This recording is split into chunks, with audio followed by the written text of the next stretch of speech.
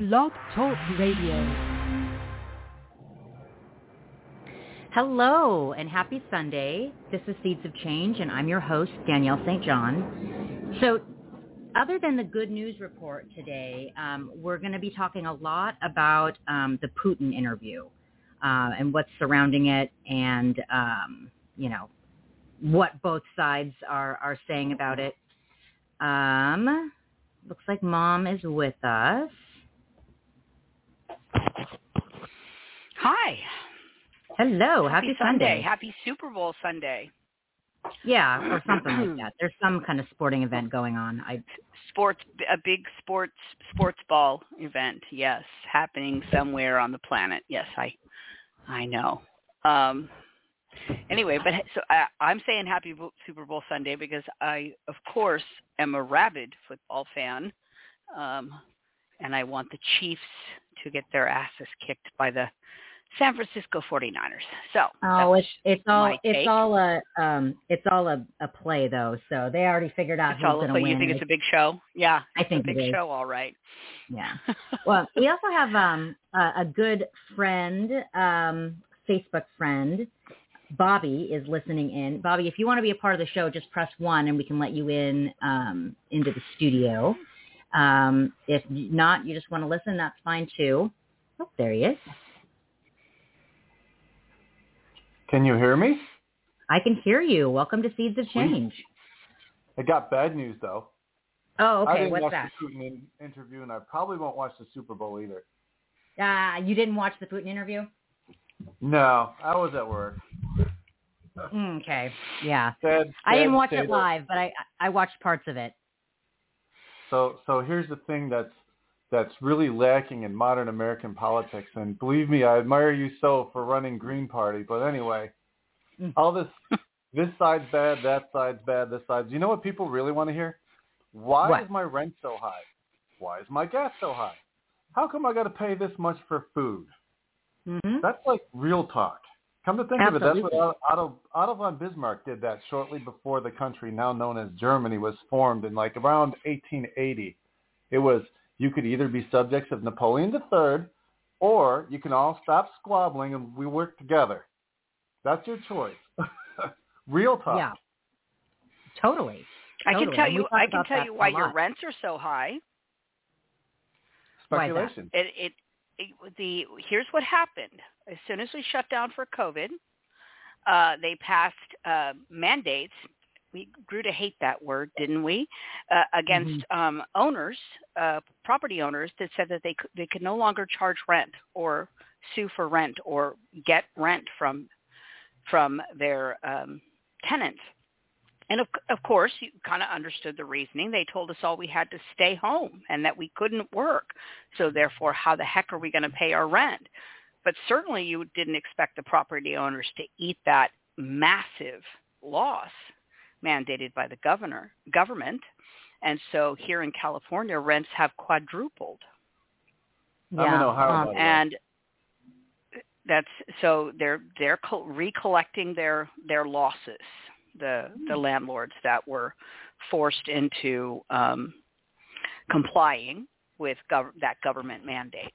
As far as the price of food, same process that occurred. We shut down the strongest, most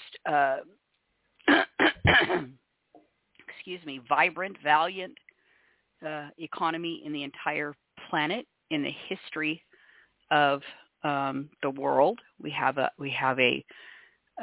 really strong, normally a really strong economy, and they deliberately ruined it. That's my take. That's my totally. And actually, in my row here of apartments, there's one vacant, and we just looked up the price of it. Apartment for $3,300 a month. Yeah. It's insane. When we moved into this complex in 2018, we paid $1,840 in rent, and for a 2-bedroom, and now they're going for $3,300. And it's insane. That's insane. It's not possible. It's not possible for people to to pay that kind of rent. It's just not. Right. Kate is with us. I'm going to let her in. Hello. Hi. Hello. How is my audio quality? I'm upstairs today, not downstairs, plugged into the internet, so I'm relying on Wi-Fi. Sounds really good, Danielle. Great. Okay, good. Mm-hmm. Good. I was getting sick of the heckle birds, and my children are making dinner tonight. Well, they're making breakfast tonight, but they're making it at dinner time. So I wanted to be away from the clatter and the heckle birds. So, okay. Well, let's get right into eggs and toast. Yeah. We're having pancakes, bacon, and eggs. Nice. That sounds I love excellent. eggs for dinner. Mm-hmm. I love eggs for dinner. Mm-hmm. Yeah. Absolutely. Well, Mom isn't feeling her best today, so why don't we get started with the good news report now, and then the Putin stuff after. Sounds good. I look forward to it. I will, once I do the good news report, I'm going to check out, but I'll listen to your guys' take on the Putin interview, which it definitely goes hand in hand with, because I'm only doing the good news today. Okay. That's all I'm doing. I'm not doing any bad news. I'm not doing any, you should say, even though it's really bad news, that the way it could turn out is good news. None of those little gymnastics that I normally try everything to. Is stupid. No, I'm not doing it today. Okay. No. Simply because what it would turn out to be is the wins and losses in the horrendous amount of cases that they have brought against my favorite president, which I will touch on some of that for the good news, because Trump did very well last week, but these people just won't stop. They're just not going to stop. So because I could take it all the way there, I'm just not going to do it. I am going to touch on a couple of the cases that I think are fantastic. The very first one is the court date has been set for March 18th for Missouri v. Biden, which is a case that I'm really, really excited about. It is a free speech showdown. The Supreme Court is going to hear the case. The Gateway Pundit publisher, Jim Hoft, one of the news sites that I use a lot for the good news, is a lead plaintiff in the case. And it is, we believe, most conservatives believe, is the most important free speech case in a generation. Mark your calendars, according to Senator Eric Schmidt, who, by the way, did get elected as a senator from Missouri while he was bringing these cases, and I can understand why, because he is a warrior, and and he's been fighting for all of us to be able to speak freely in the public square. So on January, I think 15th or 16th, myself and millions of accounts were taken down off of Twitter, which is, if you ask anyone, that's the battlefield. It's where people actually, well, at least we thought we could, were able to express their opinions freely, and to be able to, knock down straw men and do all the things. My account was taken down along with the President of the United States and General Michael Flynn and millions of us. And the reasons that they cited mainly were because of January 6th, which, by the way, that narrative is falling apart, day by day, hour by hour, and that's good news as far as I'm concerned. But what they really wanted to do was knock down people talking about COVID and about the vaccines and about the lockdowns and about masks. And if you mentioned any of those things and or that the election was stolen, it's another thing they didn't want us to talk about, your account was taken down. And not just on Twitter, because it went all the way across the spectrum: Instagram, Facebook, Twitter, all of the big social media platforms. And as soon as Elon Musk purchased Twitter, he started releasing information from within the company as they made in real time as they made the decision to silence American citizens and their speech. And they brought this case for a reason, and it's because the government was working at and pushing around and bullying when they couldn't get their way these companies. Facebook, made itself available to the FBI in a way that was disgusting. Same thing with Twitter. Twitter pushed back a little bit, but not much. The width and breadth of the censorship is mind-bending.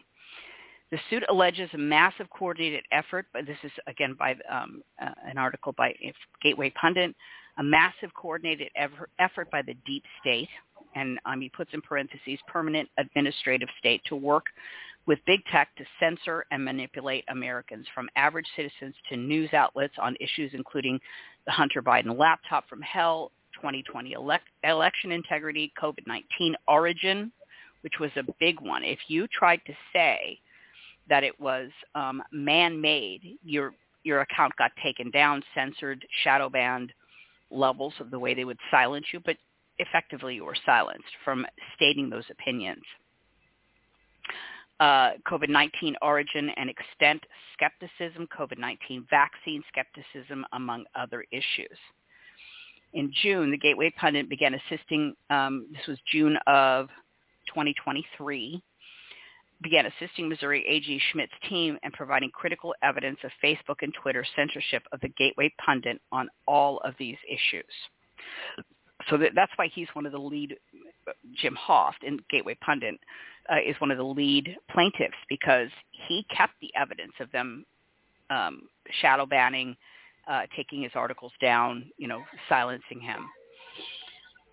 And that's the thing. So you have to consider that if they were doing it to these very large organizations, of course they were doing it to individuals. And there's plenty of individuals in this case where they're citing them and bringing the case for them as well. The case reached a crucial turning point in July when A.G. Schmidt and his team won a huge victory. They persuaded the federal judge to grant them limited discovery, investigatory powers before the court. The Gateway Pundit wrote about that development here. I'm going to go through that article a little bit.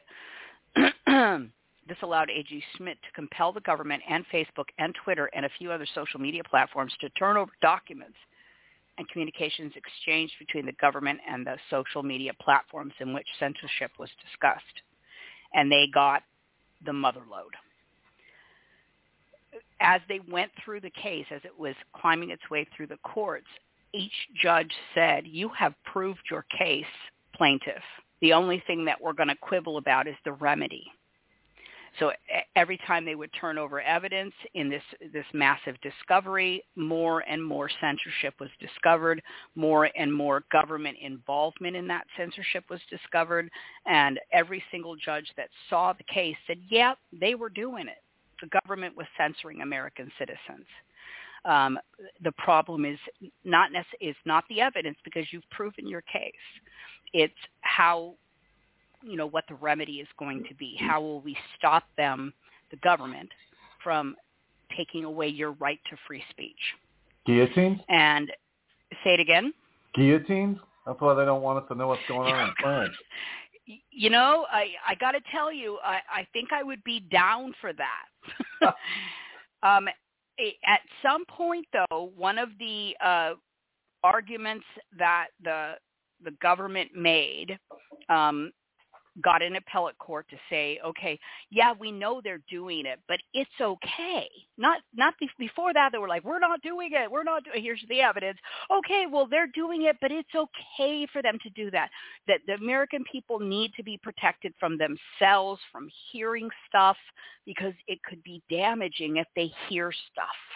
Because It could be misinformation, disinformation, and blah, blah, blah, blah, blah. No. No, in fact, the government cannot and must never, and keep in mind, this is not me saying, of course, I think it's going to get a whole better, because I don't. But the truth is that this will be still a massive 9-0 decision when Murphy, Surgeon General versus Missouri, is what it ends up being, because the government won some limited appeal information, or in other words, they got an appeal up to the Supreme Court based on one of the judges and one or two in an appeals court saying, yeah, they're doing it, but it's okay because, which is not true. Anyway. Kind of like right? It's okay to bribe the government because it's free speech. Citizens United. Something like that. Yeah, no. That's unbelievable to me. Citizens United. Yes. Okay. Great now case. We have the best government money can buy. Yes. So on Monday, March 6th, Missouri and Louisiana filed a massive summary of the evidence so far uncovered in the case, which, again, every judge that's seen it said, wow, you already proved this case, right? The only thing that we're going to quibble about, again, is the remedy. Let's see. So it says the summary is the most powerful indictment yet of the oligarchy. So they've even added more. They've connected more dots in this file. This brief that they filed with the Supreme Court. It's a 364-page document. But I want to get to the conclusion, which is always the best part of a Supreme Court brief. What the relief they're asking for, and hopefully I can make it scroll down quicker than what I'm doing right now. Oh no, probably not. Oh, here we go. I figured it out. They cite all the sources, but it says the state requests sovereign interest. The states also assert quasi-sovereign interest in protecting the freedom of speech of a substantial segment of their population, their citizens who are both speakers and audiences of speech on social media, and ensuring that their citizens receive the full benefit of participation in the federal system, which includes, among other benefits, the full protection of the First Amendment. So that's what they're asking for, is that they want quasi-sovereign interest, that each state has the right to go after the government and say, knock this shit off. You're doing it with the citizens of this state, and keep bringing it and bringing it and bringing it until they stop. So I had my little chuckle about, do I think they're going to continue? Of course I do. The good news is that because, and I don't know if you guys know this, maybe you do, the government has to agree to allow you to sue it when it's doing something bad. So the real reach of this brief is that, and then they can say, no, we don't feel like letting you sue us because we don't have time for your case, and we can knock off frivolous cases when we want to because we're busy doing government stuff, and so go pound sand, right? In this case, the part why this one's important is that Joe Smith next door to me can go to his Pubut county attorney clerk and get his case filed against the censorship that's happening against him. It doesn't have to be someone big like Jim Hoft or General Flynn or the President of the United States. Joe Citizen can go do it, which I really like. Let's see, what else did he ask? That's the conclusion, is that we get to, from now on, be able to very easily, very quickly go and stop them from continuing their shenanigans, which I think is really great. Quick question. That is what is that what is before the Supreme Court in March, on March 6th? Yeah. Okay. It's March 18th. Okay. Isn't it March 18th? I thought, okay, Hold maybe on. I misheard you. Hold on. But in March. March 18th. In March. It's in March. It's March 18th. Oh, man, you messed with me. I'm like, okay, because Danielle started to tell you that I'm not feeling well today. It was like, oh, crap. I want Danielle to play something, and I got to send it to you, Danielle. Okay, send it in the green room, please. I'm going to put it in the green room. I don't know if I can. Where's my little doodad to send it? No idea. Okay, hold on.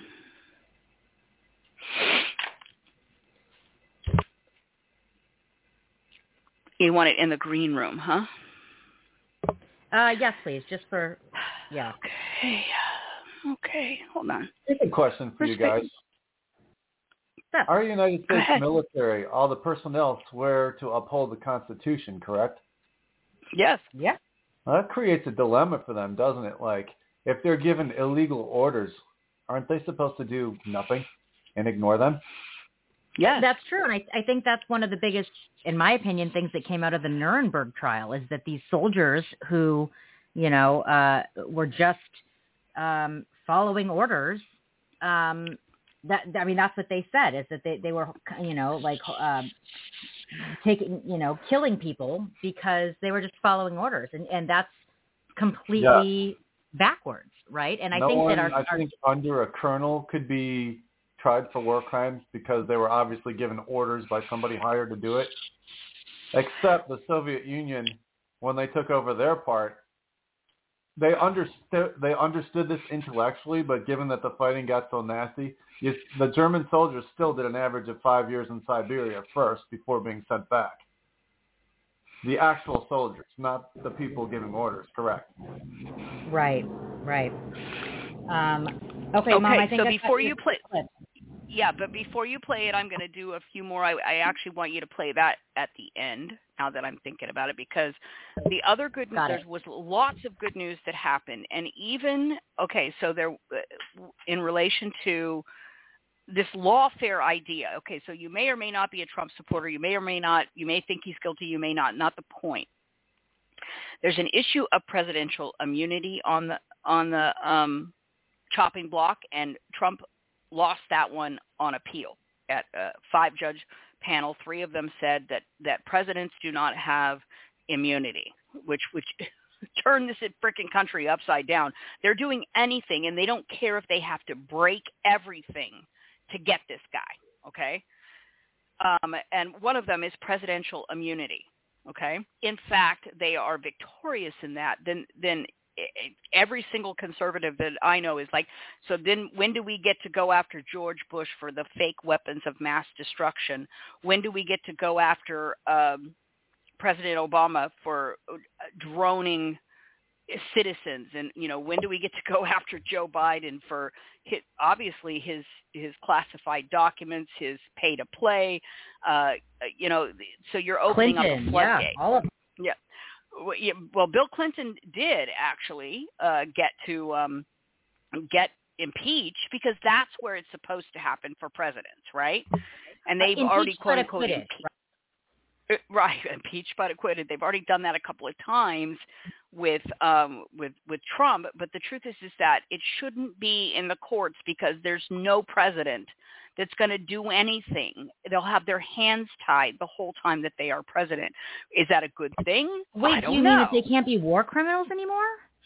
Exactly. Okay, so there's an argument to be made, but they have to be able to move, okay? And there is a way to get them. It's through an impeachment process, and that's why impeachment wasn't used for 100 years before they did it twice to Trump, okay? Because it has to be super serious and super, they have all their, T's crossed and I's dotted, and, that's why impeachment is very rarely used, and it's the last sort of way to hold a president accountable if they commit crimes while they're in office. And they very rarely do it, except to Trump. Okay. Another big case that happened this week, I don't know if you guys know all the cases that are going on against Donald Trump. These people have pulled out all the stops. There's a judge down in Florida for one of the Jack Smith cases that's actually holding the line. Jack Smith sued to keep evidence from the defense. He wanted to exclude evidence for President Trump to be able to mount a defense for himself. And you can't do that. You have to turn over all the discovery to the defense, because everyone has the right to a fair trial, Right. which includes... I'm pretty sure that this is something that they cover on the first day of law school. The first day of law school, that the defense gets to see all the stuff you're accusing them of and the evidence you're using to support that accusal. Okay. She smacked him down. You can't do that. You can't do that. And he went at it again. I need to find the case. I can't talk about it today until I find the case.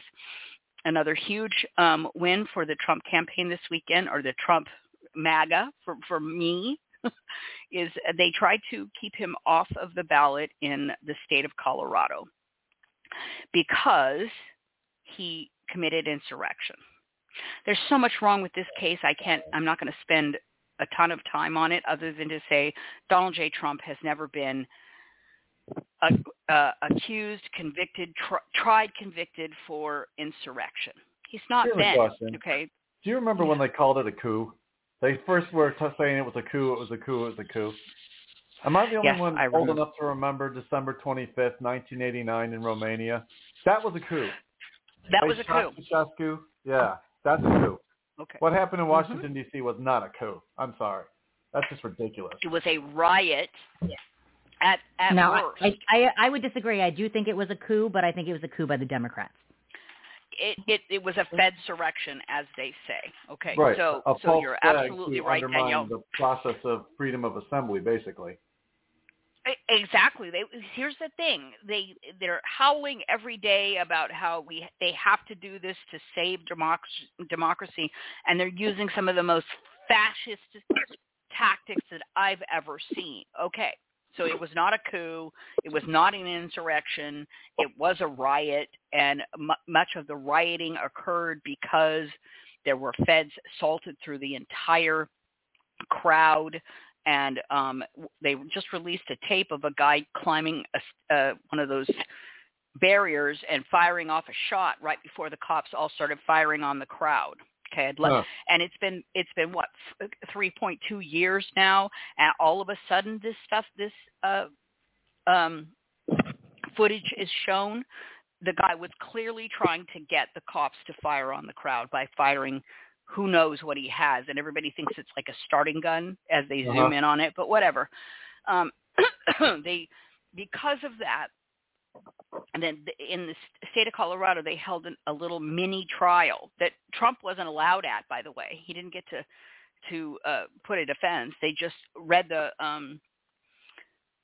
January 6th report from those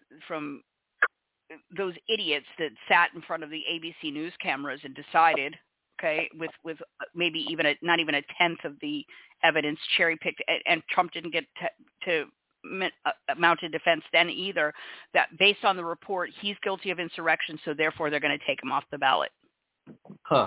They went into the Supreme Court this week, and they got their asses handed to them. Every single Supreme Court justice on the court. It was a bloodbath. Even the flaming libs.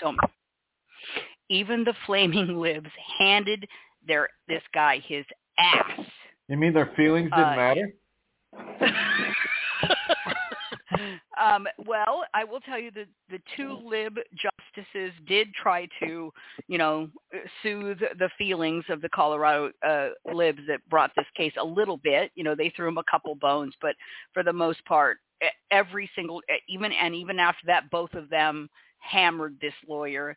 It was a really good day for the people of the United States. That at least we know that, lawfare has to go through these people, and they take their jobs very seriously. And of course, there have been some horrendous decisions that have come out of the Supreme Court. Even, when Donald J. Trump got three judges on that on there, but still, it was a really good day. There's a couple of cases that I'm not thrilled with, but I mean, I don't know if you guys have any idea how many cases Donald J. Trump is fighting in the courts right now. It's just absolutely disgusting. It's sickening. I'm trying to stay in the good news, remember? And failing. The next thing, I'm failing. So I will say, though, that if they take a presidential, I'm going back to that original case, presidential immunity away, then you just watch what happens. They're going to go after, George Bush, which I would be happy to see. They're going to go after Obama, which I would be happy to see. Certainly, they'll go after Clinton and Joe Biden. So they need to be very careful what they wish for. Another good thing that happened this week was that every single Congress critter, or a majority of the Congress critters, oh God, sorry you guys, I know, stood up and said, we are here to, authoritatively express that President Trump did not commit an insurrection, and we believe that Congress has the unique role of making that declaration. We got Massey going after the feds for not bringing in the supposed pipe bomber. There's more and more evidence coming out that got planted by the FBI. They got planted by the FBI. Alvin Bragg is getting censured by other judges for his selective prosecution. He is still taking to court some poor people that you'll love this one, Danielle, faked their COVID passport. He's charging them with felonies and letting all kinds of other people just walk away. And he's taken, all the way to a felony for having fake COVID passports in New York City. See, this is why I just said to you, I don't have one and I won't get one. Exactly.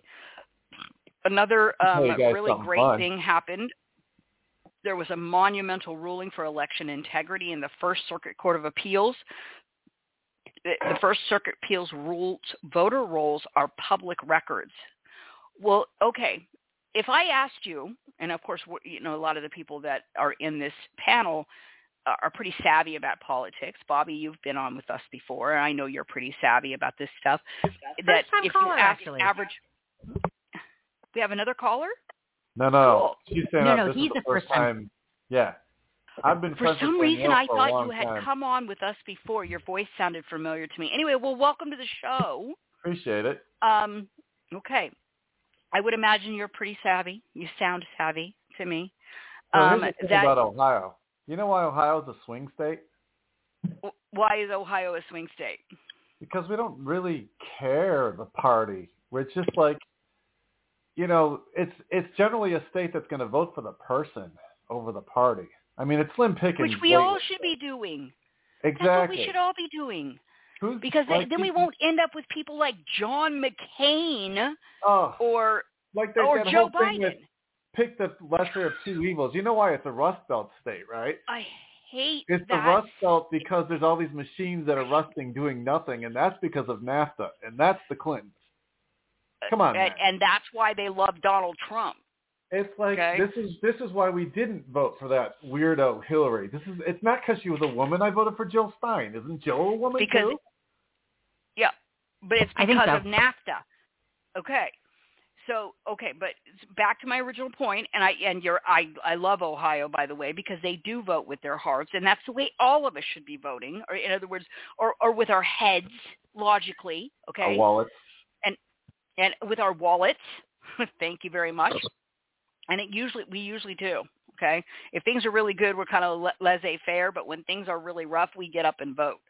Okay, anyway, my point is that most people would say, well, of course voter rolls are public record, right? Because that's our votes, and that should be public record. Okay, well, apparently the government has, over the years, sinisterly made everyone believe they are not, because, you could get Sally Sue's address, and you could go over and be mean to her, so we're gonna hide them from the public. Okay, that's not why they're doing it, and everyone on this panel knows it, okay? There was a monumental ruling for election integrity. The First Circuit Court of Appeals rules voter rolls are public records, and election officials cannot hide them from the public. The First Circuit Court of Appeals has ruled that voter rolls are public record, and election officials can't hide them, whether voter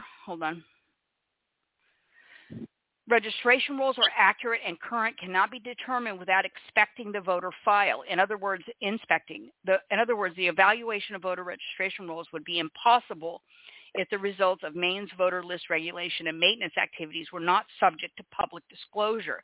So I don't know how they pulled it off in the first place, but they have done that, and that's how we end up with dirty voter rolls, and that's how we end up with Joe Biden. Thank you very much. Public Interest Legal Foundation secured a landmark ruling for transparency and clean elections.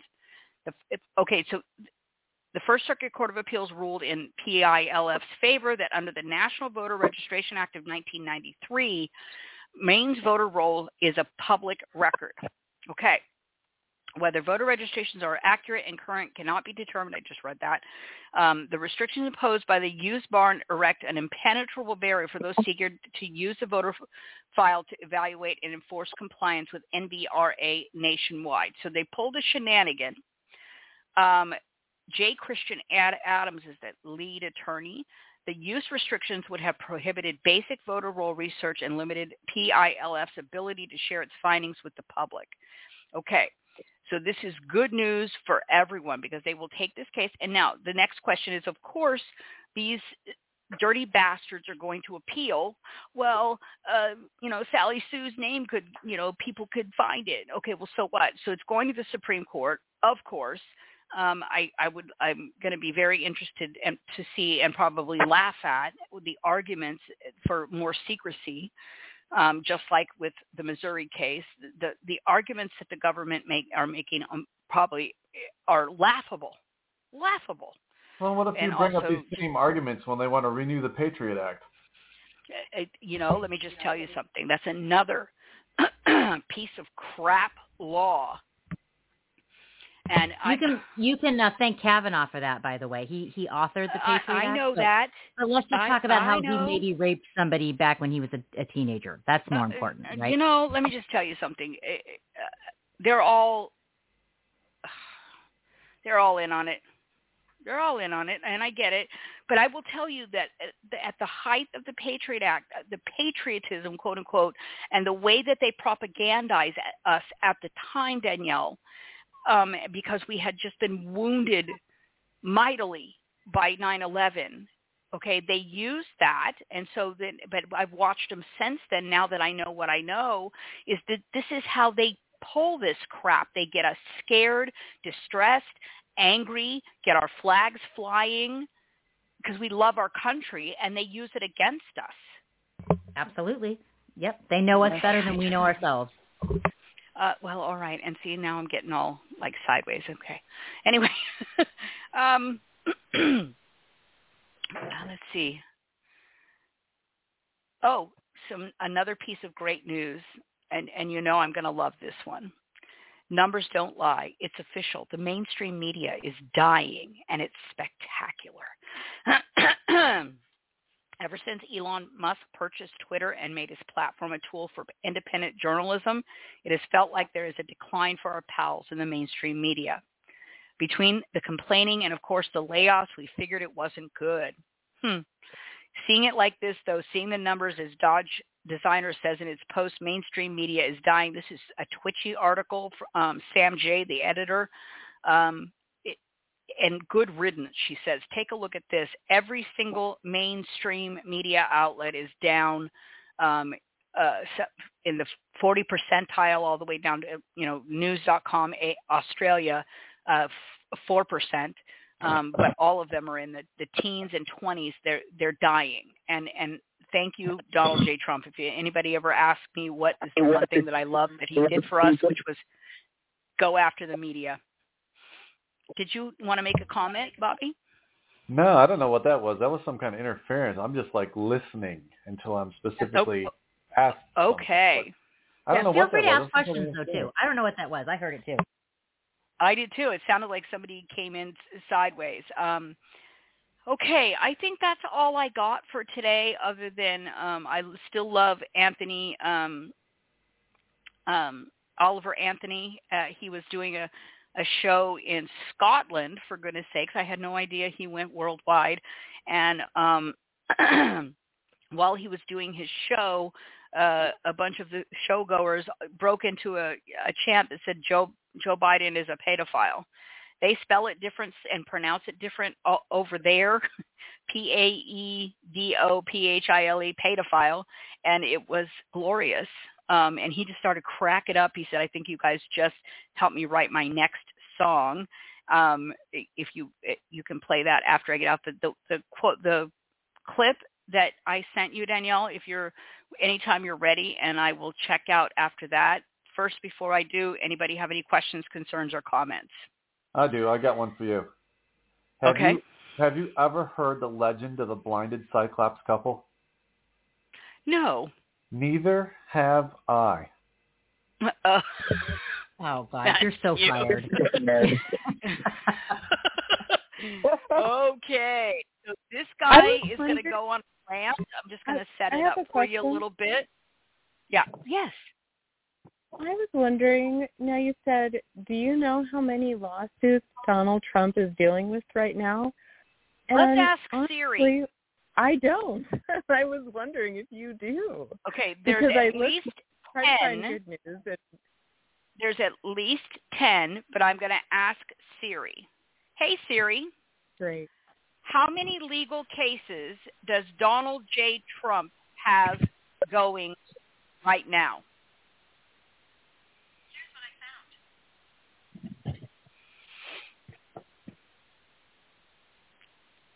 She's counting. Carry the one. She's overwhelmed. The number's too high. That number's not correct. I'll tell you that right now. What you guys mind if I tell you what's going on in Ohio a little bit? What's going on in Ohio? You know, well, for a while, gambling was illegal here. And I remember everybody at work going to West Virginia and Pennsylvania to go gamble until finally they thought about it like, okay, we're losing money, so gambling was legalized. We legalized 420. So, I mean, by referendum. Yeah. So now Mike DeWine, I don't know why, and he's a conservative, but whatever. It kind of breaks down like what a conservative and a liberal is nowadays. It really breaks down. He's trying to undermine that, and it's like, wait a minute, Mike. You've been in politics for how many years? Don't you work for the people of Ohio? They vote one way and you don't like it? Isn't that like too bad? You know what I mean? And they're going to keep trying. They're going to keep trying. Okay, second, so I think now. Hold on, I think I Katie, to your. How many cases? Over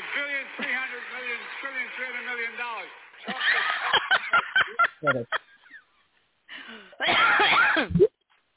I think he's right. Okay, so I'm just going to name them off real quick, and I know there's more. Okay, this is the Atlantic. They're doing the ones they like. The New York State fraud case. Okay, that's the one where they valued his property at $81 million. Mar-a-Lago. Freaking liars. The Manhattan defamation and sexual assaults. That's E. Jean Carroll.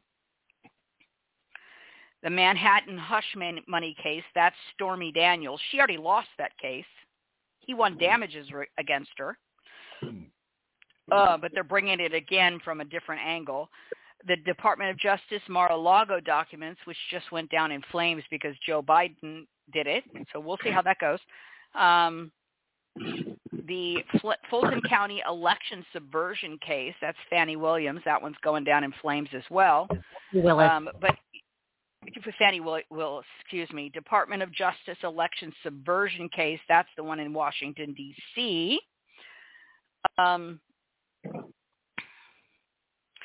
There is hold on. Okay, so those are the ones that the Atlantic has. Okay.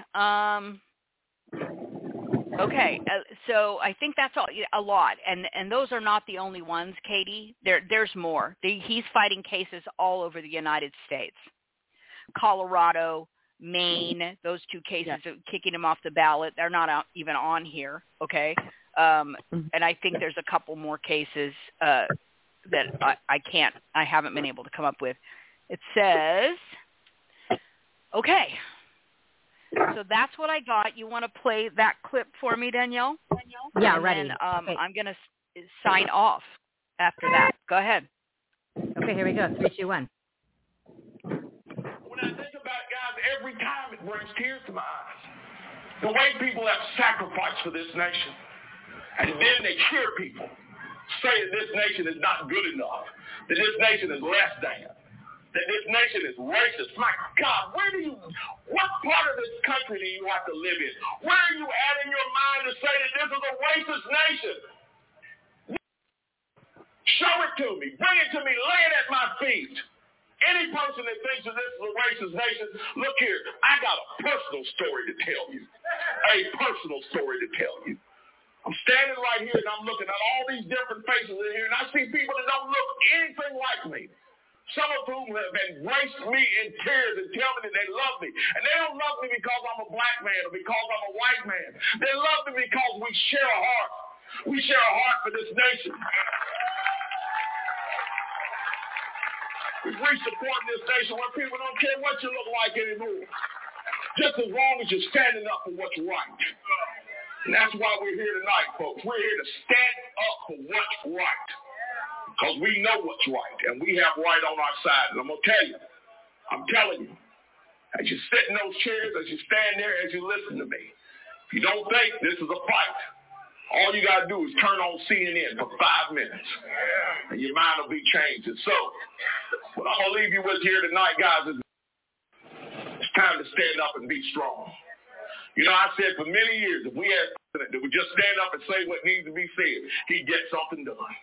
And we had one in number 45. We sure did. Stuff done. Folks complained about how he did it, but I'm going to go ahead and tell you like this. Now is not the time to be soft-spoken and timid and afraid. Now is not the time to sit back and say, well, maybe we can negotiate. Now is not the time to put a pipe in the corner of your mouth and say, well, let's see what the book says about it. This is not the time for that, folks. We are in a battle for the soul of this nation, the literal soul of this nation. This nation is actually standing at a crossroads in a giant semi-truck called socialism. It's coming down the pike. Now is not the time to look at our nation and say, hey, you need to look out. Now is not the time for that. Now is the time for us to stand up and say, wake up, America! Wake up! You are about to give away one of the greatest gifts God has ever given to humanity. You are about to give it away because you refuse to stand up like those who came before you. It is time for us to stand up, folks. It's time for us to be unafraid, unashamed, and unabashed with the truth that we have in us. And tell those socialist bastards who want to destroy this nation, you will not do it on my watch. You will not do it now. You will not do it ever. Because this is America. And I don't come from some weak jellyback people. I come from people who survived the Middle Passage and the potato famine, and who survived World War I and World War II and Vietnam and Korea, and survived the wars in Iraq and Afghanistan. Folks who survived 9/11 and thought they were bullies. I don't come from a weak and ineffective people. And if you want this fight, you bring it. Because we are ready. Because we don't back down and we don't give up. We will fight and we will fight for the future of our children. You don't believe it? You're going to get a lesson. The same way the British did, the same way the Germans did, the same way the Japanese did, the same way the communists did, the same way those terrorists over in the Middle East did. You're going to get a lesson in what free men will do to hold on to their freedom. So hold on to your hats, communists. Hold on to your hats, socialists. The patriots are coming, and you're not going to like it when they get there. Oh, God bless the great state of North Carolina, and God bless the United States of America. Thank you. When I think about God, Okay. That's the way I feel. No. Maybe I don't feel that way right this very moment because I don't feel well, but that's the way I feel. We're up for a Yeah, fight, you want you to go guys. lay down instead of stand up? That's okay. You're sick. Okay. I bless you guys. Have a wonderful week. We'll see you next week, okay? All right. Love you. Love you, Mother. I love you. Bye now. Feel better. Okay, thank you. Hey, Okay. Danielle, Yes. you want to hear something great? This is awesome. Well, Yeah, I work great. in Give me some I good work news. in a supermarket, and I see like thousands all day because it's like one of the biggest supermarkets in the region. It's right off the highway. So anyway, I had COVID on Christmas. Not that I trust doctors. It's that the 3 people that had the same things I did went to the doctor, and they all came up with COVID. Yeah, I had Well, here's COVID the like thing. 2 weeks ago. Yeah. So this is what my memory of Christmas was. 104 degrees fever, and I slept 19 hours. I don't know what happened. But they knew I was getting sick because I didn't feel right on Christmas Eve. I was like, something wrong. But by the end of the week, I just was back to work because this is like, you have a human body, you're sick, you feel like crap, and hopefully someone's helping to take care of you, and then you get over it. Like that's how we all had chicken pox. When we were kids, we had chicken pox. You get your own immunities to it. It's been like this. We are all survivors of every nasty thing that ever happened to humanity. The survivors went on and had kids. All right? Agreed. Yeah, totally. It's kind of hard to have a kid if you're dead, Right. Yeah, I think so. So this whole thing, like people turning their backs on each other because of a difference of opinion for vaccinations. Let's back up for a second. People are free to do whatever they want to their own body. Yep. Correct? Correct. That's when you're telling someone what they should do with theirs. That's when we have a problem. Right. I mean, there is some gray area with drugs and things like that. Like there are laws saying that, even though it's funny because even though vaccines are also drugs, there's some leniency about laws about drugs that harm your body. But yeah, for the most part, you're totally right. Did you ever hear what Portugal did about their problems with, like, say, heroin and meth? They're Yeah, they made problems. They made it legal. They made everything legal. They treat it as a health concern as opposed to let's throw everybody in jail for possession. Well, yeah. What kind of adult has a mentality, I'm going to tell you what to do? You're still responsible for your actions, whether you're high or not. That I understand. But just having something, so what? Mm-hmm. Lily is with us, by the way. Mom was in the middle of her good news report, so I didn't get to say hello. So hello, Lily. Lily Kincaid.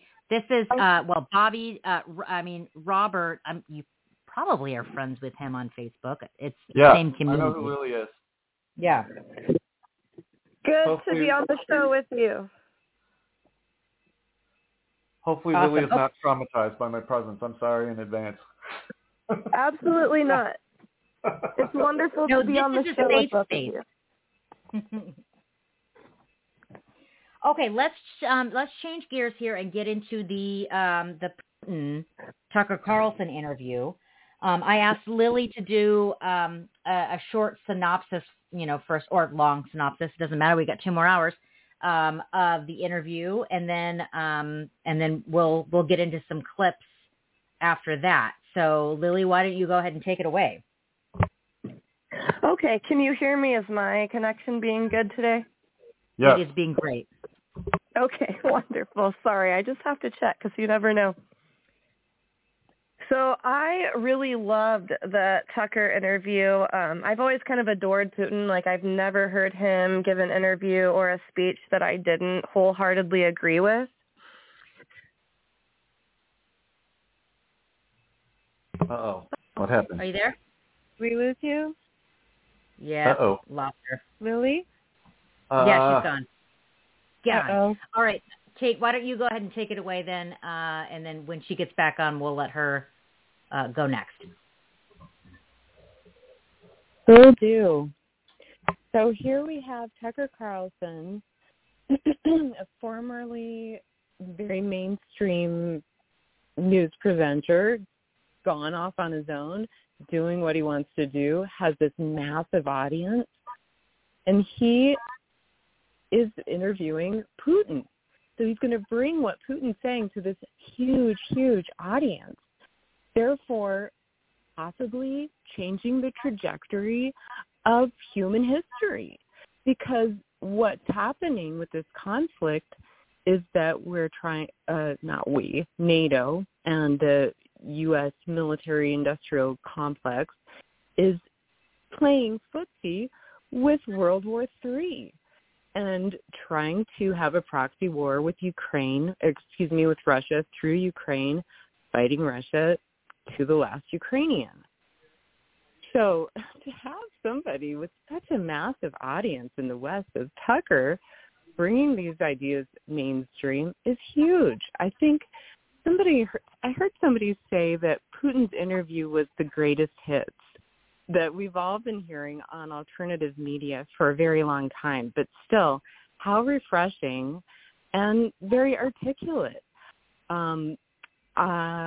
I was a little bit taken aback when I heard Tucker say that he didn't think Putin was good at explaining himself. I don't know, this is just what I think. I think when Tucker goes back and watches it, if he does, he says he doesn't watch his own material ever, but I think that Putin's answers were just so long and so detailed that he was answering in a way that had great scope and can be looked at in retrospect. So I don't know. I was just confused by Tucker saying that.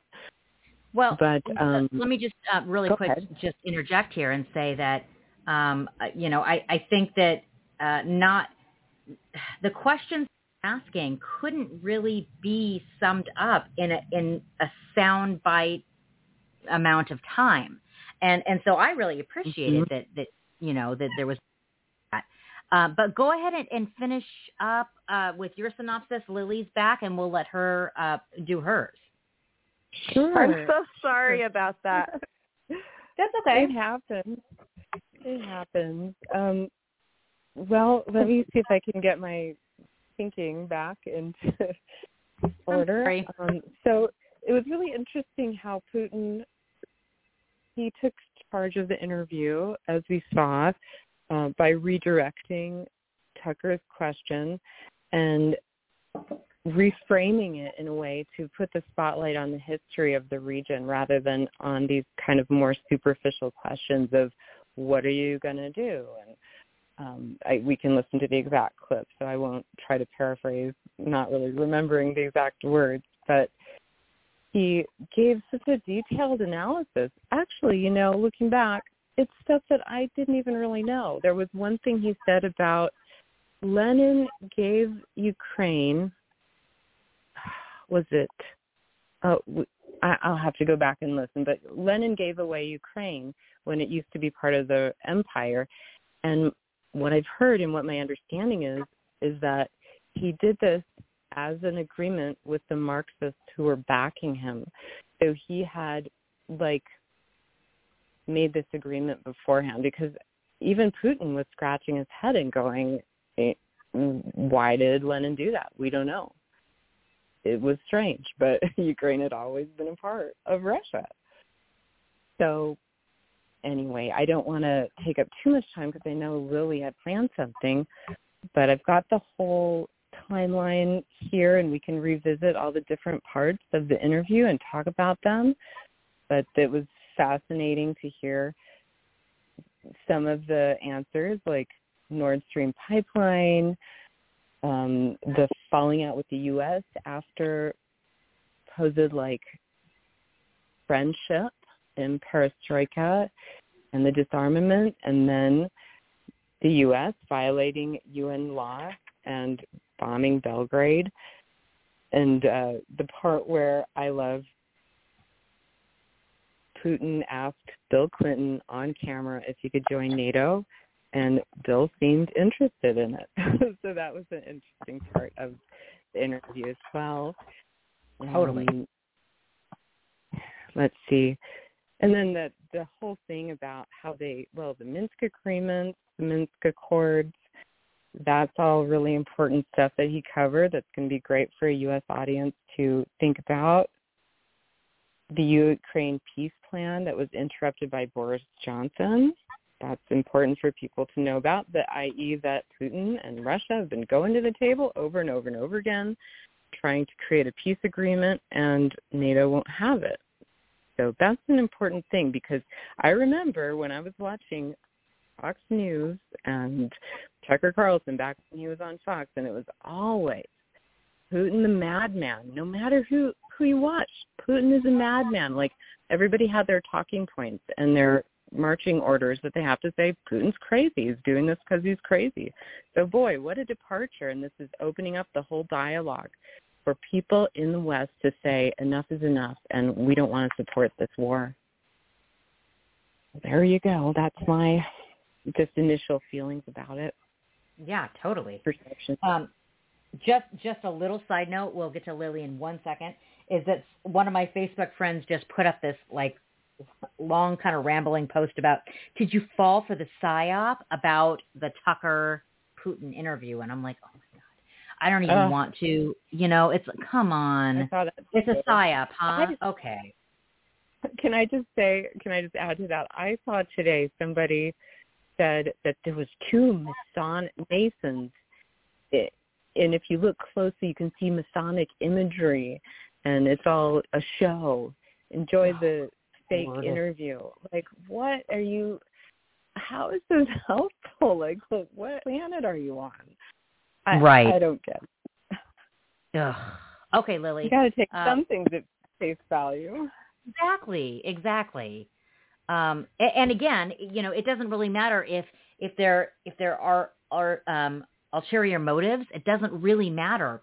Truth is truth. Listen to the truths, take the truths, discard the lies, call out the lies. But don't just say that everything is a psyop.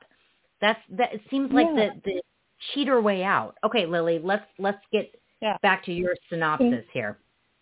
Consider the source. Of course, Putin has an ulterior motive, but you can still hear him and listen to him and analyze what he's saying. Survival? Yes.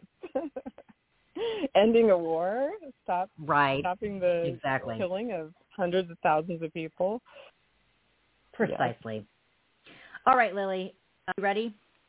Yes, I very much enjoyed Putin's interview, although I really always enjoy listening to Putin speak because I just think that he is very intelligent and he gives a lot of explanation and description to back up what he's saying, and he always, in my opinion anyway, he's always saying the truth, which usually is, about the United States military taking imperialist hegemonic action in other countries very unilaterally that threatens even our own allies. And so I really appreciate that because I am against war anyway, So I like that Putin is very calm and clear-headed and usually against war as well. And I really enjoyed his discussion of the history of the Ukraine and Russia and Poland and, really discussing the Azov battalion and the Nazism that is so prevalent in the Ukraine, and that, really does threaten a lot of Russians and Hungarians, because the Ukraine belonged to Russia, but there are also a lot of Hungarians that still live there and that want, some of it to be given back to Hungary because that is their land and their homeland. And so I thought his discussion of that and of Hungary was very fair. He wasn't discussing just taking back the Ukraine because it belongs to them and did until Stalin, a terrible dictator, gave it away, but also about the discussion with Hungary and, that they would have claim to some of that land as well. And really the actual issues with the coup that happened in 2014 by the CIA and that the Bidens got money from and were involved with as well, and how it has been threatening the lives of hundreds of thousands of people before Russia got involved. And so really they've wanted to get involved since 2014, and they've been asked by many Russians living in the Ukraine for Russia to get involved, and then they still didn't take military action against the Ukraine until they broke agreements and, put all of those NATO bases in the Ukraine, which they had signed treaties with Russia saying that they would not do. And so I thought his assessment of everything was very fair. And while I don't agree with war, I do think that Russia was fully within their rights to enter the Ukraine and, what we would say invaded the Ukraine. And it is also, I think it's important to remind Western people that listen to a lot of Western media, that the Ukraine is the world's third largest exporter of child trafficking and child exploitation sexually. And so, like that's something that Putin has talked about before, wanting to, assist in getting rid of those trafficking rings because they also take Russian children. And so, it's a lot more involved than just crazy madman Putin wanting to take over another country, and I think it's important to talk about. But I also really enjoyed his discussion of Elon Musk and of, AI and altering people's genetics and how we have to, I think he said, he compared it to gunpowder, and how once gunpowder was discovered and invented and being used, like there was no way to stop the use of it, but that at that point you have to get together and, have guidelines. And that is a really important discussion, when we're talking about AI and genetic alteration and stuff. And I liked that discussion that he had of Elon Musk and, Neuralink, and also his discussion of the spiritual war that he believes and that I also believe that we are in, and so his discussion of Eastern Orthodoxy Christian religion that is very prevalent in Europe, especially in Russia, I also thought was really interesting, like his discussion of in the 13th century, how that was like their culture really centered around that religion and still does. But then, the discussion of what happened when the Pope got involved in the Vatican. And so anyway, I just thoroughly enjoyed the entire interview. And I also, really loved when he called out the CIA, not just with the Nord Stream pipeline, but in general, and when he said, talked about how stupid they were for using the U.S. dollar to enforce foreign policy and force other countries to go along with their policies because, now as he discussed, that has really hurt the United States. We have basically kind of separated ourselves and isolated ourselves in that way with the dollar, which is now becoming defunct. And so anyway, I just thought the whole interview was great. Yeah, definitely. Let me, I'm trying to pull up some of the timeline. Do you have a link to it? Several, yes. So the first one you sent, okay. So the first one you sent, you want me to go in order? Well, if you just if you want to, I don't know how you want to approach this exactly, but there's a timeline at tuckercarlson.com / the Vladimir Putin interview. And then if you scroll down, there's an actual timeline. I can send you that, though I don't know if that's what you really want to. It gives us a little structure, I suppose. So Sure. Yeah. I totally synopsis of these. Now, you sent me something that is video by Going Underground. That we can look at a little bit later. That's just more like Trump, how Trump may be affected by all this. And then the RT video? Yeah, I've got some different videos. They are just snippets of the longer interview. And we could actually start with the Glenn Greenwald breakdown of it, just to give us a little bit of a start here. If you want to bring that up, I can give you a time code. Yeah, you sent it to me, right? Yeah, I sent it to the green room. Okay, all right. I'm looking. Oh, there it is. Okay. Let's see. Here we go. And we might want to, these are just Greenwald takeaways. The other things, there might be something else that Lily wants to cover, and I agree that the history he gave was excellent. It was really long, though. But still, exactly. Really informative. I thought that what Glenn Greenwald talks about at about 6:07 is the U.S. bombing of Belgrade that went against UN charter to not bomb countries unless they bomb you first. So they were bombing, I think he's saying they were bombing Serbia because the Serbians wanted to rejoin Russia. So, sort of. hello. It's I mean, kind of more they are. complicated than that, but yeah. Yeah, if you've got any thoughts, Bobby, go ahead. I do, like, because she was talking about, like, Hungary and stuff, and I told you before I'm half Slovak, so I'm kind of apt to understand what's going on in the old country even now. So this is one thing that's interesting. How many Americans sit there and think that Putin's as bad as Stalin? Because it's not true. Because Slovakia signed the Axis Power Treaty not because they agreed with everything was going on in Germany, but they understood the next superpower will either be Germany or Russia, and they picked Germany. That's how bad Stalin was, right?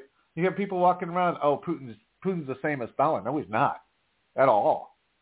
You know what I mean? Right. Like, Stalin starved 10 million of his own people to death. How many people think Russia is a communist country? No, it isn't. It has to be for like since the 90s. Exactly. And then you brought up Serbia and Yugoslavia, and this is one of the rare times I'll say Bill Clinton was kind of on the ball here, because he is the president with the highest IQ in U.S.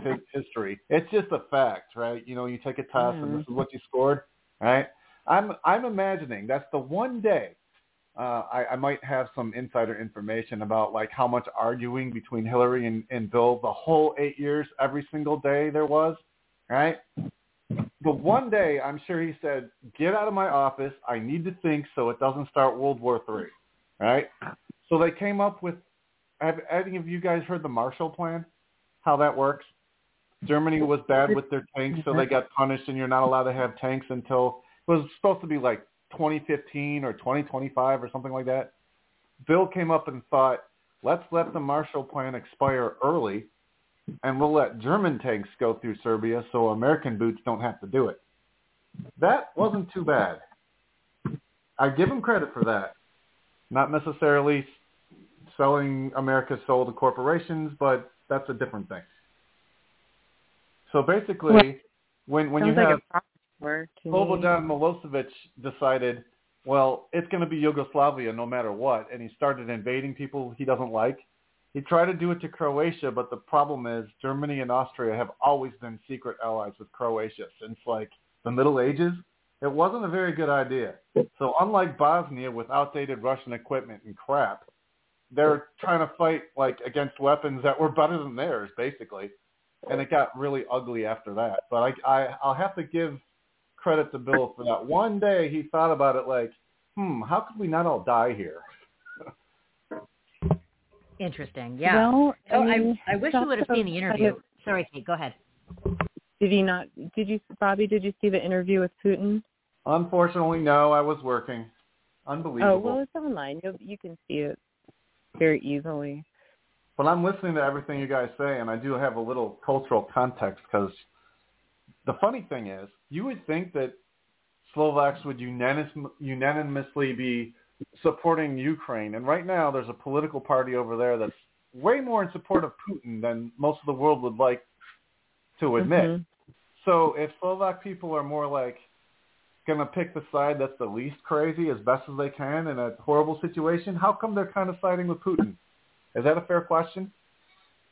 Well, and also, I think a big point in this interview, and a big point that Glenn Greenwald is making here, and what we're going to hopefully listen to in a couple minutes, is that a lot of these outlying, I don't know what to call them, states, territories, they became their own small countries, but they had been part of the Soviet Union, and a lot of people remembered that and liked it and still consider themselves Russian. And so they try to say, hey, let's be part of Russia. And then the U.S. and NATO says, no, sorry, can do. And it's not on their border. It's not close to them, and it has nothing to do with them. And they're just inserting themselves where they don't belong, because Russia has already said, hey, we're not communists anymore. We're not trying to build empire. We are bourgeois. We're like you. We like you. We love the U.S. But then the U.S. says, sorry, we have to control you. We have to come in and make sure you don't get any bigger because now apparently we're your boss. And it's not really fair. So I give the rest of the world a lot of credit for this point. They understand it's not the American people. It's the government. There's a big difference. Most people from other countries observe how the American people are treated, and they end up feeling sorry for the people. I give them credit for that. Well, yeah, we're also being brainwashed quite a bit. But Danielle, do you think you could bring up that Glenn Greenwald? Absolutely. There we go. And go to 607. Yep, I'm at 603. That'll work. 321. Personally, when I say you, of course, I'm talking about the United States. The promise was that NATO would not expand eastward, but it happened 5 times. There were 5 waves of. Just interrupt and let me know when you want me to pause for commentary. And there's another listener.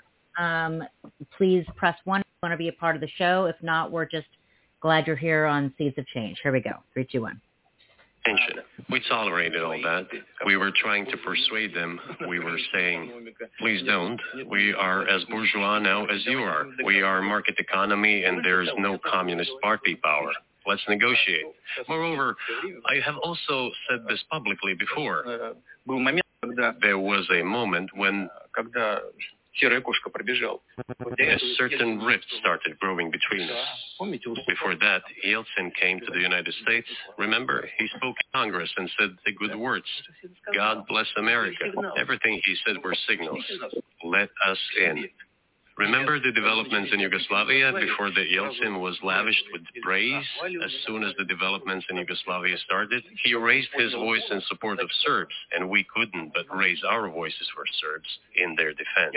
I understand that there were complex processes underway there. I do. But Russia could not help raising its voice in support of Serbs, because Serbs are also a special and close to us nation, with Orthodox culture and so on. It's a nation that has suffered so much for generations. Well, regardless, what is important is that Yeltsin expressed his support. What did the United States do? In violation of international law and the UN Charter, it started bombing Belgrade. It was the United States that let the genie out of the bottle. Moreover, when Russia protested and expressed its resentment, what was said? The UN Charter and international law have become obsolete. Now everyone invokes international law, but at that time they started saying that everything was outdated. Everything had to be changed. Indeed, some things need to be changed, as the balance of power has changed. It's true, but not in this manner. Yeltsin was immediately dragged through the mud, accused of alcoholism, of understanding, of knowing nothing. He understood everything, I assure you. Well, I became president in 2000. I thought, okay, the Yugoslav issue is over, but we should try to restore relations. Let's reopen the door that Russia had tried to go through. And moreover, I said it publicly, reiterate. At a meeting here in the Kremlin with the outgoing President Bill Clinton, right here in the next room, I said to him, I asked him, Bill, do you think if Russia asked to join NATO, do you think it would happen? Suddenly he said, you know, it's interesting. I think so. But in the evening, when we met for dinner, he said, you know, I've talked to my team. No, it's not possible now. You can ask him. I think he will watch our interview. He'll confirm it. I wouldn't. I mean, that history is also well known, that Boris Yeltsin was beloved by the Americans. He was celebrated on Time magazine when he was elected as having been elected with the help of American political operatives. We interfered in Russia's election because we wanted Boris Yeltsin to win. He came to Congress. He was given a standing ovation. Russia was considered an ally of the United States. And during the Clinton administration, when they began bombing the longtime historical and religious ally of Russia, the Serbs in Belgrade, the Russians objected. And what also happened, besides the United States basically saying, these international law concepts about not invading other countries, not bombing other countries unless they attack you, these are all outdated. We don't believe in these rules anymore. Only to now invoke them when it suits them.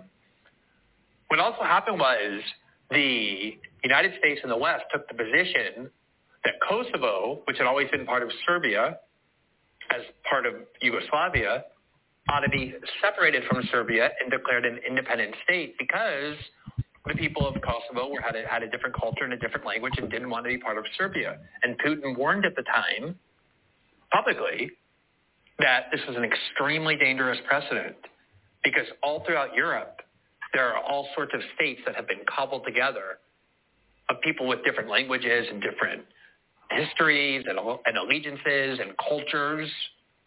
Obviously, that was true in Georgia, where those two provinces that broke away had far more allegiance to Russia than to the state of Georgia. They were Russian-speaking. They wanted Russian passports. It's true in even places like Belgium, where half the country speaks one language, half the country speaks the other. It is true in Ukraine, obviously, which had been in a civil war since the U.S.-aided coup, as he'll explain, in 2014, when the part of eastern Ukraine that speaks Russian, that identifies as Russian, that was always culturally Russian, that is far closer to Moscow than it is to Kiev, especially once there was a coup. I'm describing Ukraine. I might have said something else, but I'm talking about Ukraine, where the western part of Ukraine is filled with Russian-speaking nationals who are religiously and historically and culturally far closer to Russia than they are to Ukraine, which is why there's been a civil war for 8 years ever since that coup in 2014, because the people in those Russian-speaking provinces in the western part of Ukraine that Russia now, in the eastern part of Ukraine that Russia now controls and occupies, feels a different sentiment about Kiev, just like the people of Kosovo didn't want to be part of Serbia. And Putin said that was the precedent you set, and that's the precedent we're now using, both in Georgia and in Ukraine, the one that separated Kosovo from Serbia. And that was an example where NATO, a defensive alliance, started bombing Yugoslavia, started bombing Serbia, even though obviously Serbia never had posed any threat at all to NATO or to the West. And that also created these fault lines where the Russians were put on one side and the West on the other. All right, let's go to the next segment. Okay. Do we want to keep going with the next segment? Yeah, let's pause for a second. Okay. And I just wanted to observe that Tucker, while he has a massive audience and following, he can bring this message to so many people. He's not a Russian expert. So somebody like Glenn Greenwald is just doing such a great job of explaining some stuff that Putin's talking about, whereas Tucker said, well, Putin has a hard time explaining himself, but maybe what he's really saying is, I don't really understand the history of this region, so I need someone to explain it to me. Hopefully Can I bring up the point a little bit? Yes, please. So this whole thing, he keeps bringing up Yugoslavia, right? If a state or a confederation is together, we're Bosnia, we're Herzegovina, we're Macedonia, we're all together, and they vote to leave said state, technically the word we could use is secession, correct? Yes.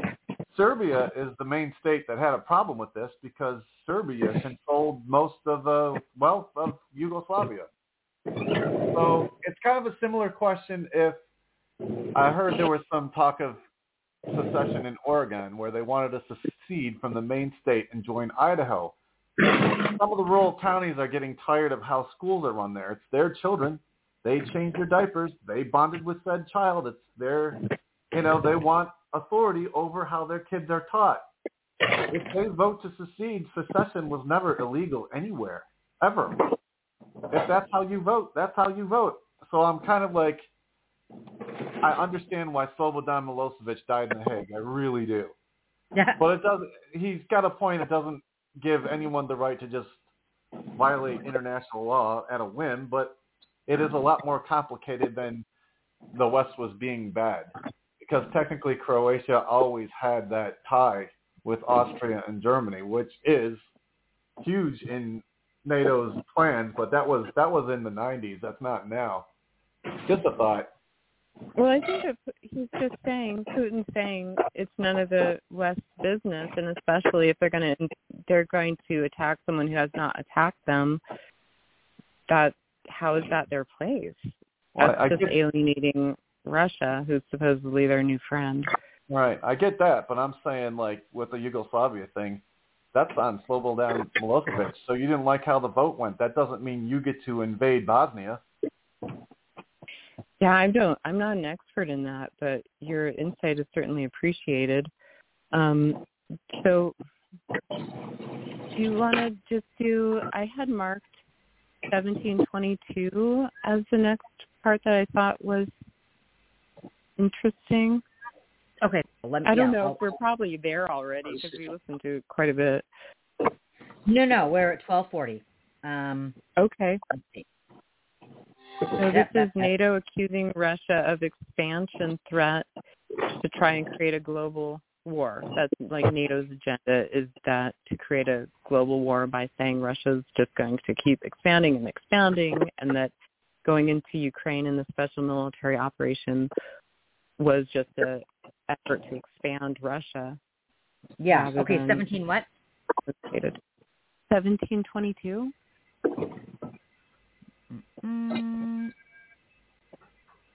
Okay, 1717 as close as I can get. Here we go. 3, 2, 1.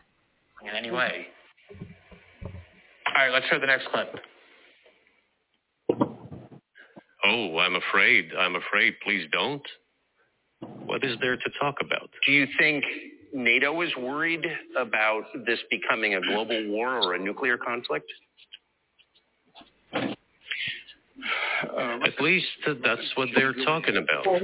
And they're trying to intimidate their own population with an imaginary Russian threat. I'm sorry, did you say something? No. No? I'm sorry. I'm sorry. All right, here we go. 3, 2, 1. This is an obvious fact. And thinking people, not Philistines, but thinking people, analysts, those who are engaged in real politics, just smart people, understand perfectly well that this is a fake. They're trying to fuel the Russian threat. The threat I think you're referring to is a Russian invasion of Poland, Latvia, expansionist behavior. Can you imagine a scenario where you send Russian troops to Poland? Only in one case, if Poland attacks Russia. Why? Because we have no interest in Poland, Latvia, or anywhere else. Why would we do that? We simply don't have any interest. It's just mongering. The argument, I know you know this, is that, well, he invaded Ukraine. He has territorial aims across the continent. And you're saying unequivocally you don't.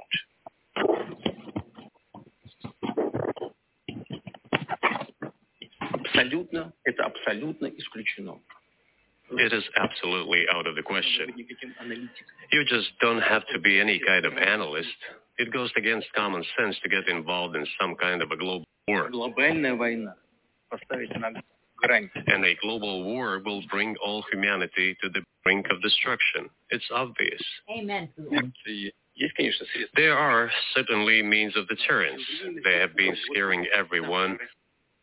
All right, so take that what it's worth. You want to keep going or no? I think that was good, and I think it's pretty self-explanatory. Russia is saying we do not want to expand for the sake of expanding, and we're only going to fight someone if they fight us. Hasn't all this stuff happened before? It's like history repeats itself. Didn't Colin Powell warn a certain dictator in the country of Georgia to stop provoking the Russians? That it's out of our sphere of influence, and if you keep provoking them and they invade you, we are not going to help you, and he kept doing it anyway? Yeah, good. We should invade. Could we? I just want to real quick kind of just go right. I just have 3 more quick things. 2320. This talks about how the U.S. presidents have all seemed to connect with Putin in a friendly way and said positive things about him, other than probably Joe Biden. But then there's always this other apparatus behind the president that's operating that does not allow the president to have a friendly relationship with Putin. So that's 2320. I think we call that the deep state. 2320. Right? 23. 20. No. Here we go. 3, 2, 1. Undercut by their agency heads. So it sounds like you're describing a system, meaning the one in the United States, that's not run by the people who are elected and you're telling. And Putin said, that's right, that's right. And Putin has been dealing with the American government since 2000. I think it's very important to note as well that when President Putin, Bill Clinton said he's a very calculating and rational actor who can be trusted. George Bush said he met with Putin. I looked him, the man in the eyes and into his soul. I saw a good person. Obama constantly talked about the ridiculousness of treating Russia like an enemy and said how important it was that the U.S. and Russia partner on common goals. Trump, of course, wanted to have peace with Russia. He ran on that platform and was called a Russian agent for it. And then the Biden administration gets in after feeding the Democrats have been on 6 years of anti-Russian hatred because they blame Putin for the 2016 election. They still think Hillary was the rightful winner and they only lost because of Putin.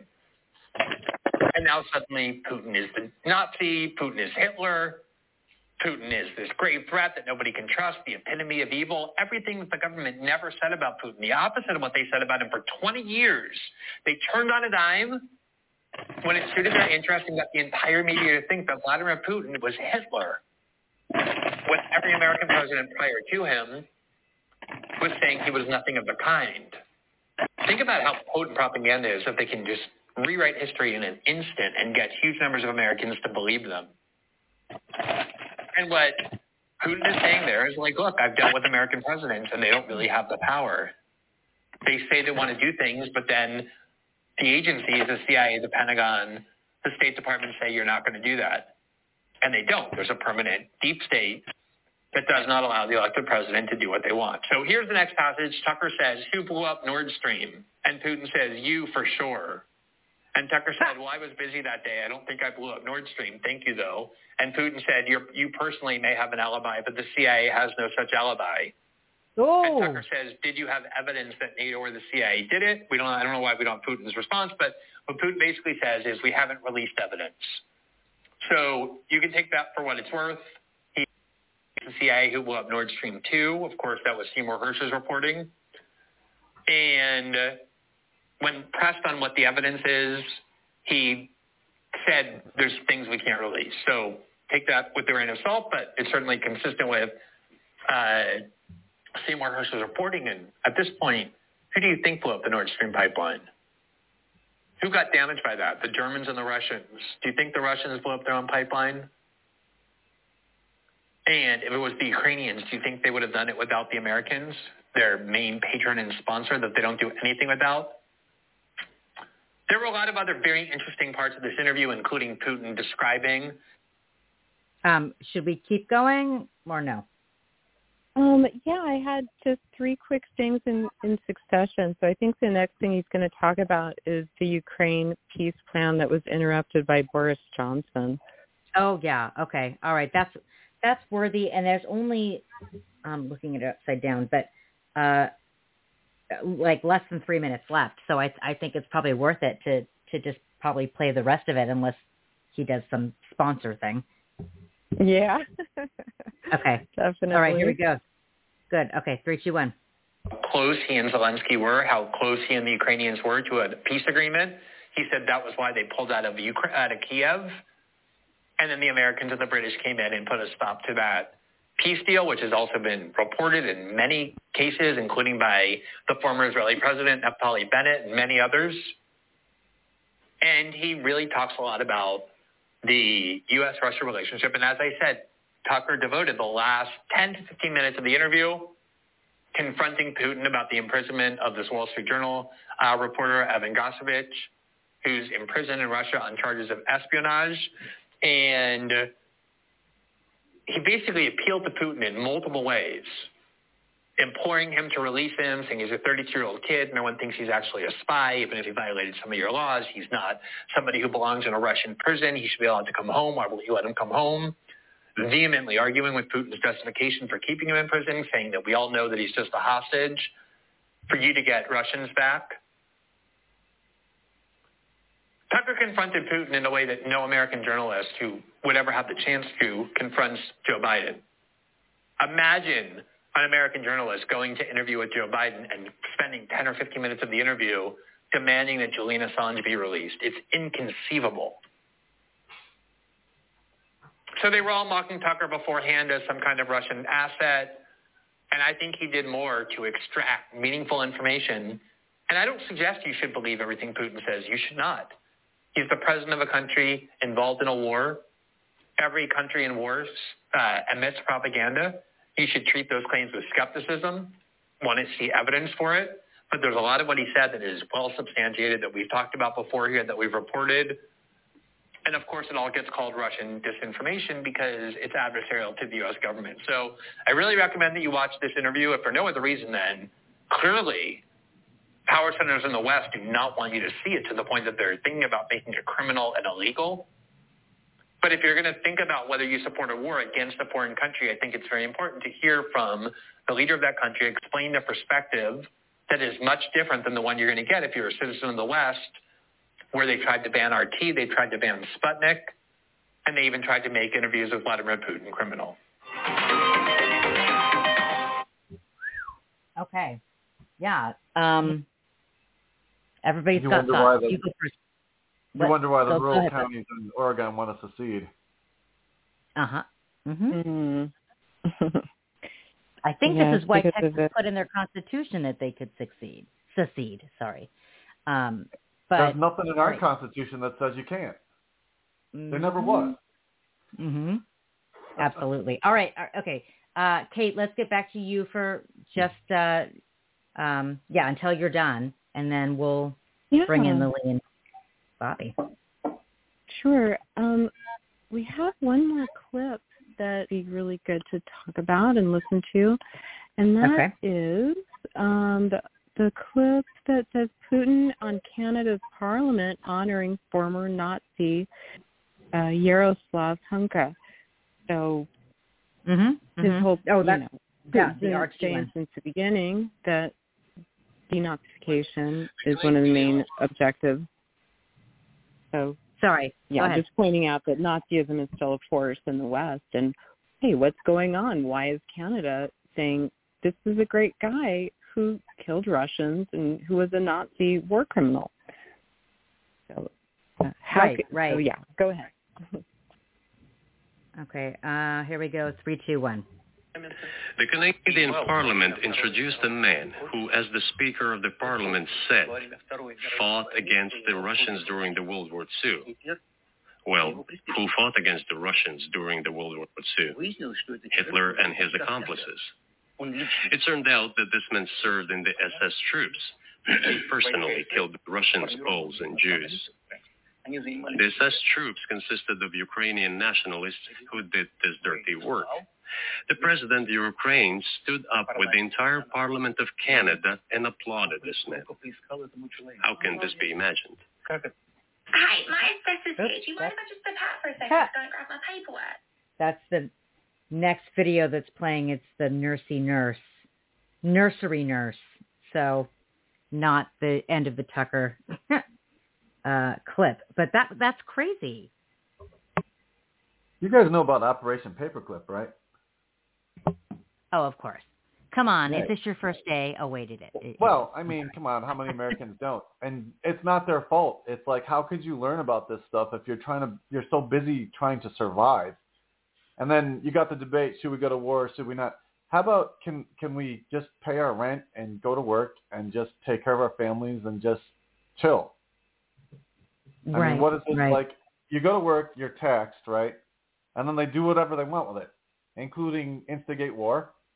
Why? Well, because companies like Lockheed are allowed to bribe Congress to make war so Lockheed can make money to pay for these extravagant campaigns that cost like $1 billion, and you get to hear these commercials of how awesome the senator is going to be for like a year. And people are just trying to work. They're just trying to survive. Yeah, right. This disconnect They are. is why people don't know. Good point. Good connection about Project Paperclip and the fact that the CIA was founded by Nazis. So it would seem that we're kind of still in World War II in a way. This is a continuation. You're going to love this. My grandpa was in the OSS before it was the CIA. So actually doing like commando stuff in what is honestly today Serbia, the Balkans, right? He had a cover story. My Uncle Frank found this stuff that it was declassified what was actually going on. And I feel bad for my cousin Nick because the cover story was he was in the 82nd Airborne and he never was. And my cousin Nick busted his ass to be in the 82nd Airborne and goes, "Hey, Grandpa, I'm just like you. I was in the 82nd Airborne." Grandpa's laughing. I was never in it.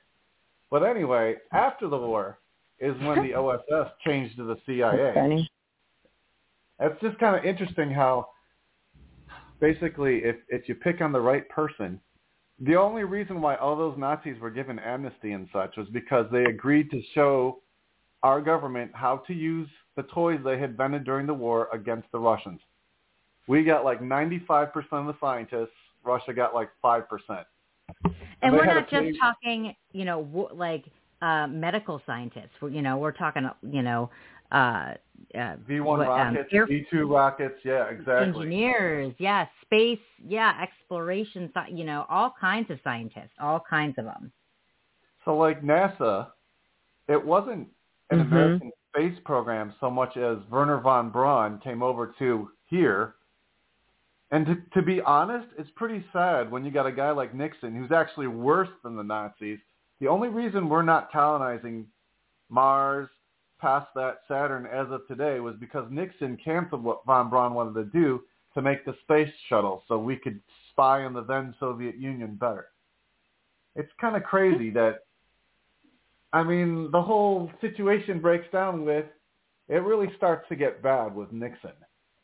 Wow. Well, okay. Yeah. All right. Good. That's totally arguable, and I want to get into that debate so badly. And we still have an hour and change. So let's just finish up the conversation about the, about this current topic, right? We'll talk about the interview. And no, you're totally fine. We love your information. We love your, where you want to bring this conversation. And that's kind of really what this show's about, is that we let it lead where it goes, except for when we have like special, topics. And I think we might have one more clip, maybe not, but this is pretty much the end of this segment. And then we can go wherever we want as far as. If Lily has any clips that she wants to share, I'll just say, yes, this whole Project Paperclip, it's pretty weird. And having Trudeau give a standing ovation to a Nazi war criminal for the fact that he fought against the Russians when Russians fought side by side with us against Hitler. Us meaning the Allies. Right. More Russians died than anybody. On record, I think it's about 20 million, but the Russians always try to save face, and it could be up to 50 million. This is their biggest holiday, the day when all the people carry photos of their loved ones on the street and celebrate their ancestors who died in World War II. That's their biggest holiday. They all have family members that died in World War II. It's very important to them. It really, really reduced their population. This is a big deal. And for us to say, like, oh, yeah, you're an ally. Well, actually, they got to Berlin first.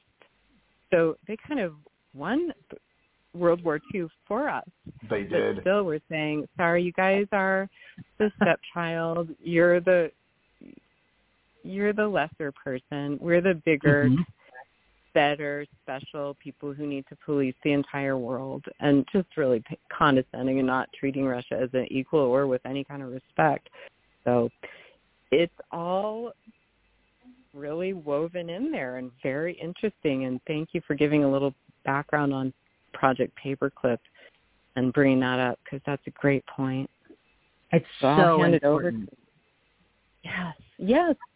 And yes, there's more that I can get into another time about the WEF Nazi connections that has been covered by the Gray Zone extensively, and I wish I had that at my fingertips, but maybe I can find a little bit of it while Lily's talking if she has anything else to contribute. I know she already kind of gave her redux, but maybe she has something she'd like to focus on a little more. Absolutely. Lily, are you there?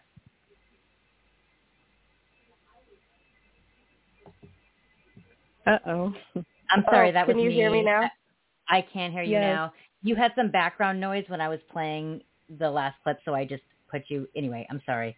Yes. Hello. No, I'm sorry. I was trying to make dinner, and because it's like we have a time difference, so it's 6:45 here, so I have to like make dinner sometimes during the show, so I apologize about the noise.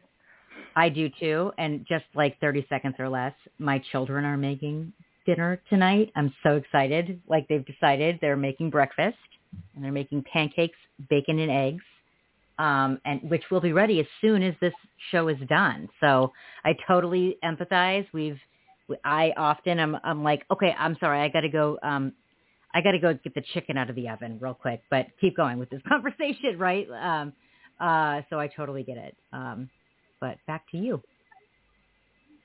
The only thing that I would like to add, because I really do love the whole conversation about Operation Paperclip and Nixon and all of that is fascinating to talk about. But in the interview clip that you were playing when he said that he didn't have a response from Putin or something really about the Nord Stream and talking about their evidence, I thought was he kind of glossed over, I thought, a really important part where actually Putin starts talking about how they do have evidence and they can spotlight that for the world, but it doesn't necessarily matter because since the United States owns all of the media and has arguably the largest propaganda war machine, that it wouldn't necessarily matter if they brought forward all of that evidence or not because nobody would be allowed to see it.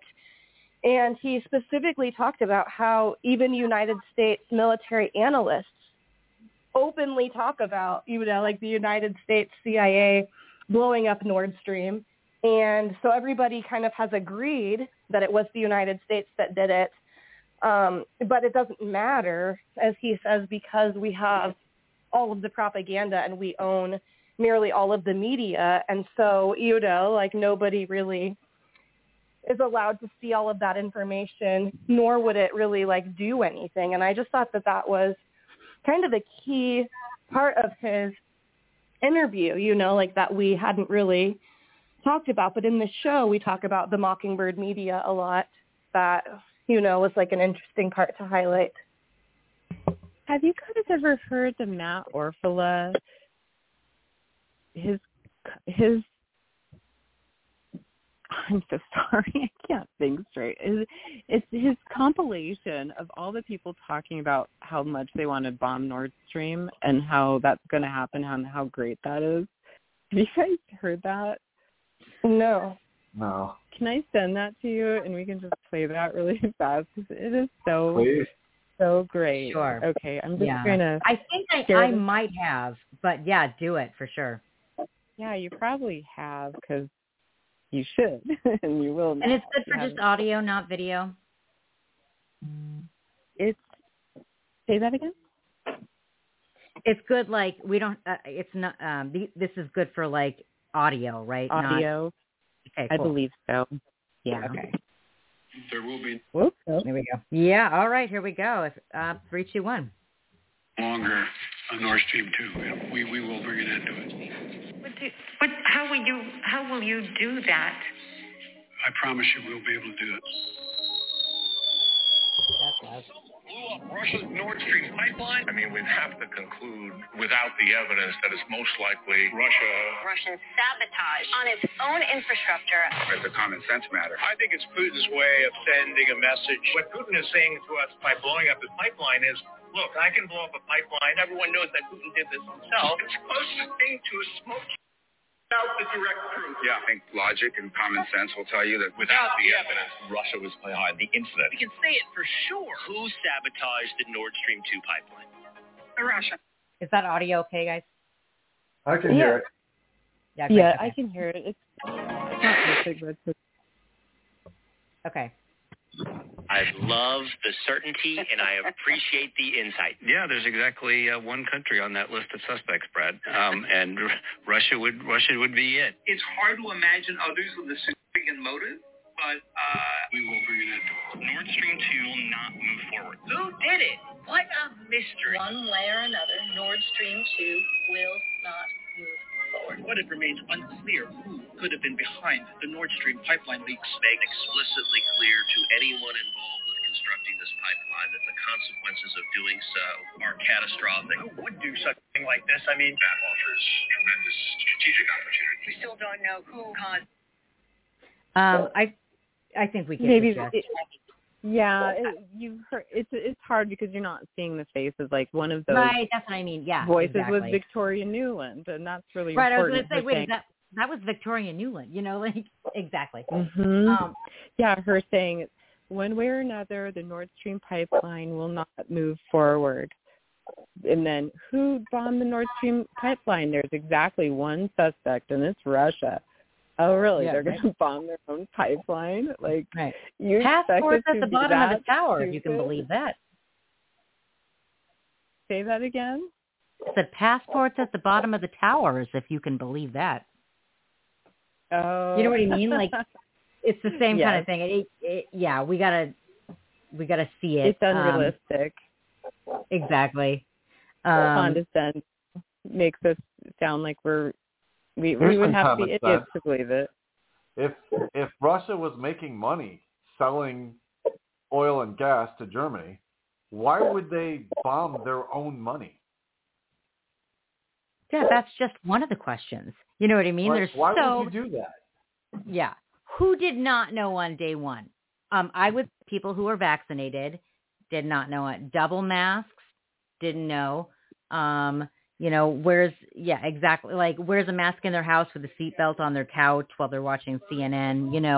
Those kind of people are the ones that actually believe this. But I think the majority of the people are already awake enough to know that this is all just another play, another show, and that, so totally. I think we're all on the same page with that.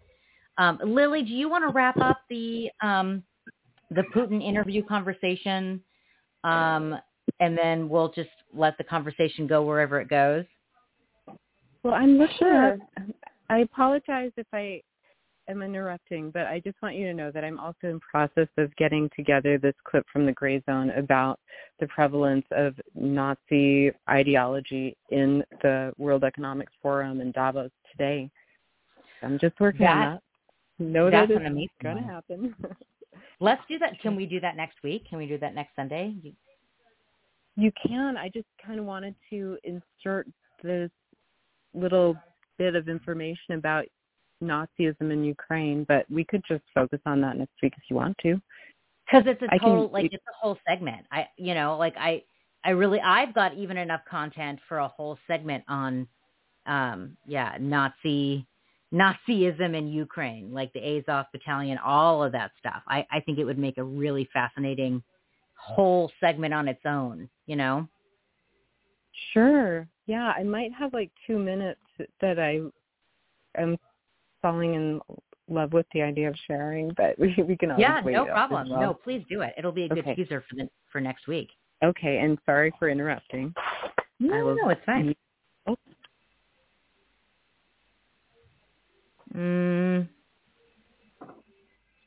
Is it in the green room?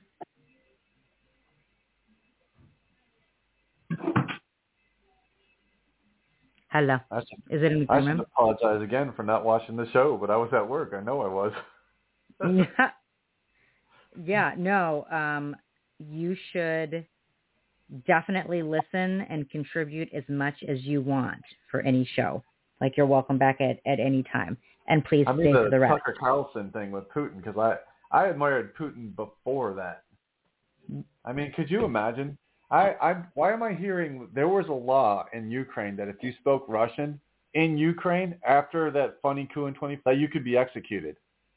Could you imagine the response from the United States if, say, tourists in Mexico were told, if you speak English in Mexico, we'll kill you? How would we react? Oh, Yeah, that's a tough one. Right, exactly. Absolutely. Well, and just the brutality in the Ukraine of all the horrendous human rights violations and things that they've done to Russian people and Slavic people and Hungarian people living there is just absolutely atrocious. Believe it or not, there's a lot of Ukrainians in this area that, yes, I get the refugees. I mean, I get that. And I'm not going to bring it up what's going on over there because, I mean, I have low common sense, but it's not that low, you know. But there's a very high Ukrainian population here now, and it didn't used to be like that. It's just interesting how world events kind of force them here. Mm-hmm.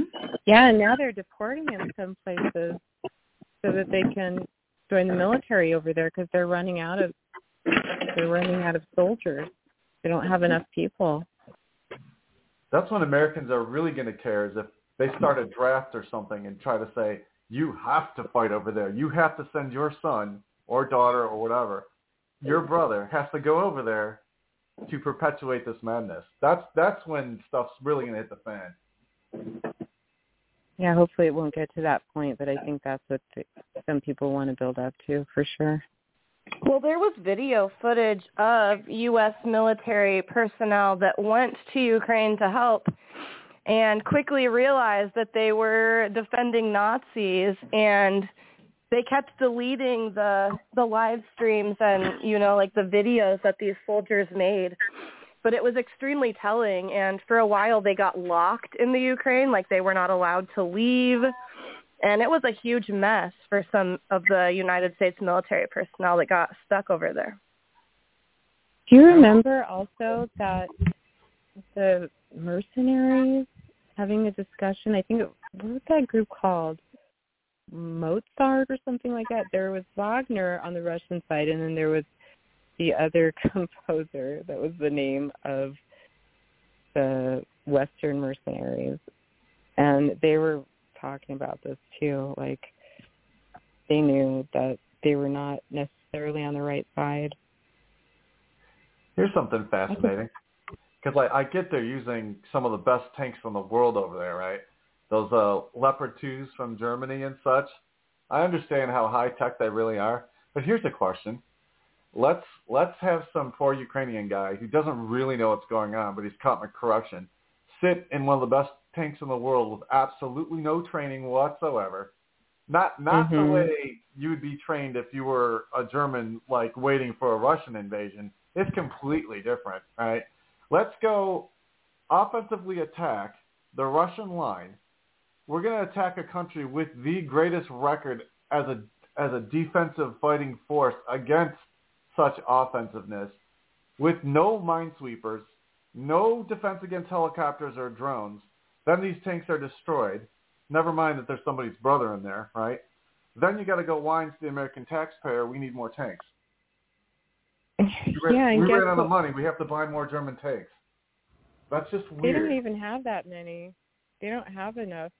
And you know what Scott Ritter says about an untrained soldier in a tank? What's an untrained soldier in a tank? It's a guy in a coffin. That's what that tank is. It's a coffin. If you don't know how to operate that, you're dead. No amount of weaponry is going to help you if you're not a professional soldier and you don't know what you're doing. It's vile. I just don't understand. But, like, Americans don't really understand what's going on because they seem to think, like, CNN is real. Really? It's not. Right. Yeah, and we're up against that too. But you know, yeah, it's all just a big mess.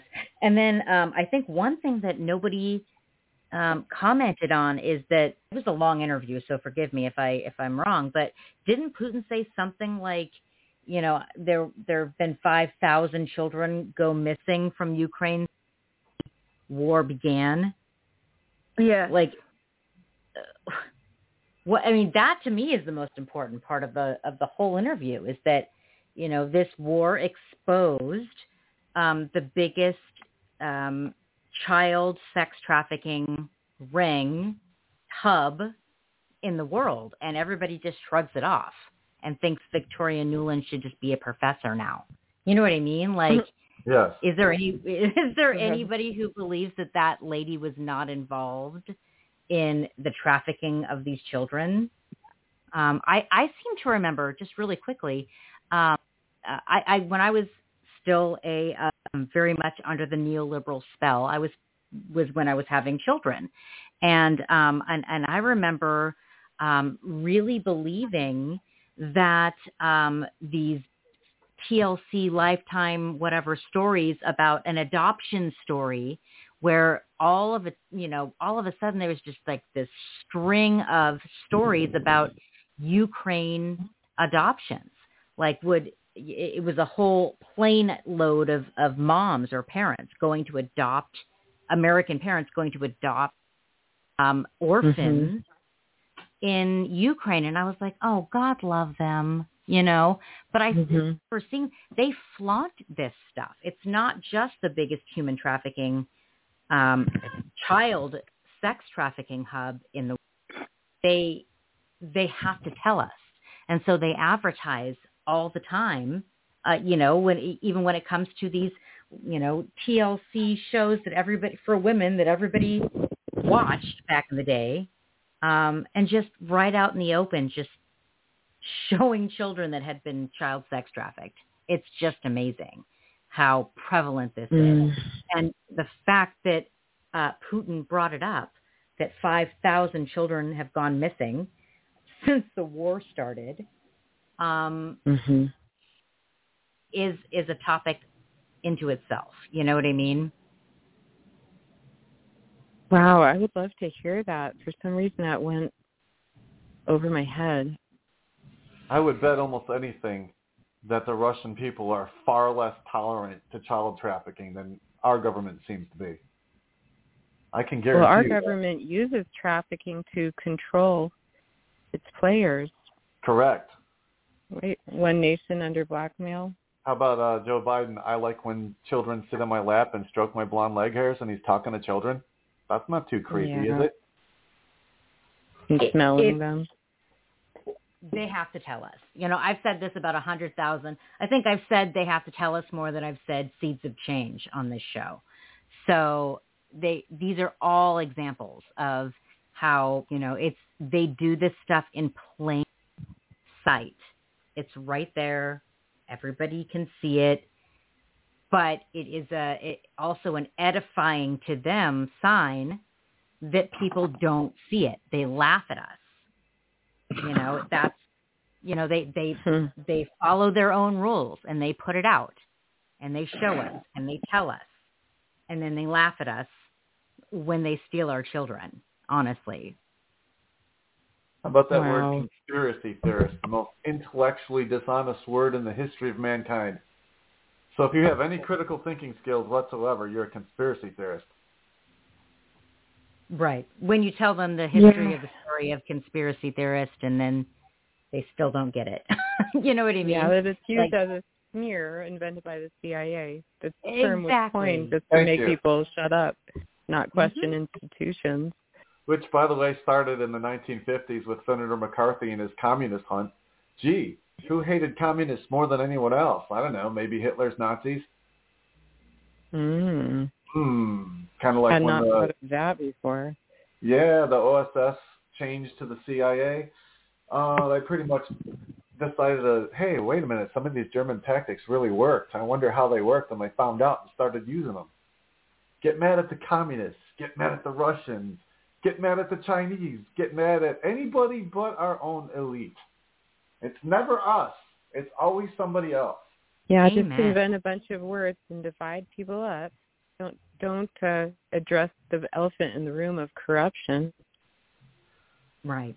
And not honoring people. I got a question for Danielle, just like out of curiosity.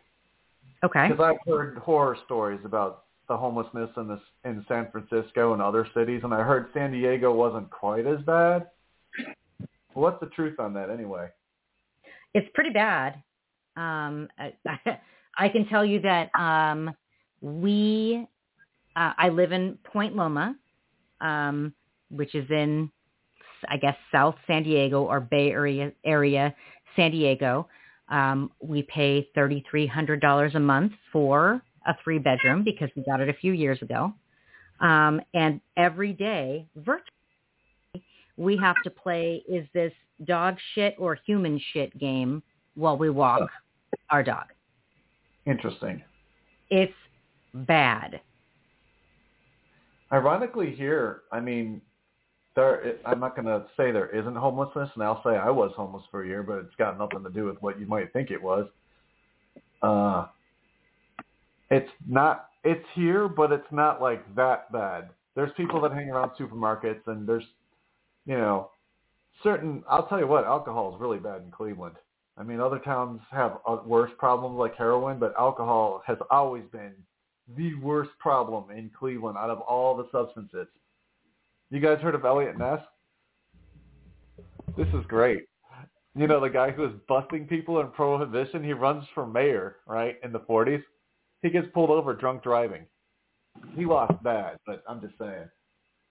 Oh, that's hilarious. I thought I'd heard his name maybe in a rap song or two. No. Elliot Ness, the government says, alcohol is the evil of everything and prohibition's illegal, as if an adult has the right to tell another adult what they may or may not do to themselves, but obviously it failed miserably. It's just kind of interesting how the level of hypocrite, you give a guy a badge and say, oh, here, go be a special prosecuting force for this law that Congress passed or whatever. The abuse of power and the corruption is just incredible to me. Why it's tolerated, I really think it's just because people are too busy surviving. They don't have time to really think about it. That's true.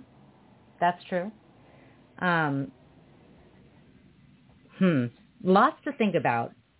Here's another question for you guys, because I mean we're talking about Russia and Putin and all that. How come? I mean, I get why no one's talking about Israel because we're all buddies and AIPAC and the corruption with that. But how about Turkey? Like everyone's like, oh, how come Nazis get to run around in Ukraine and they're all buddy and all this? And they brought up the Eastern Orthodox thing, and really Serbia somewhat. The Yugoslavia thing was a little bit about Eastern Orthodox versus Muslim versus Roman Catholic. That had a lot to do with it. Religion has always been the number one stupid reason that one man would kill another. The top reason, to be honest. But here's a question. How come Turkey decided that their Armenian population were undesirables, right? So they marched them off in the desert, an area they couldn't possibly survive in. And nobody's really talking about Turkey at all. That weird president, Erdogan, that decided that the Eastern Orthodox were all traitors to his country, and he expelled them all. They had been there for centuries.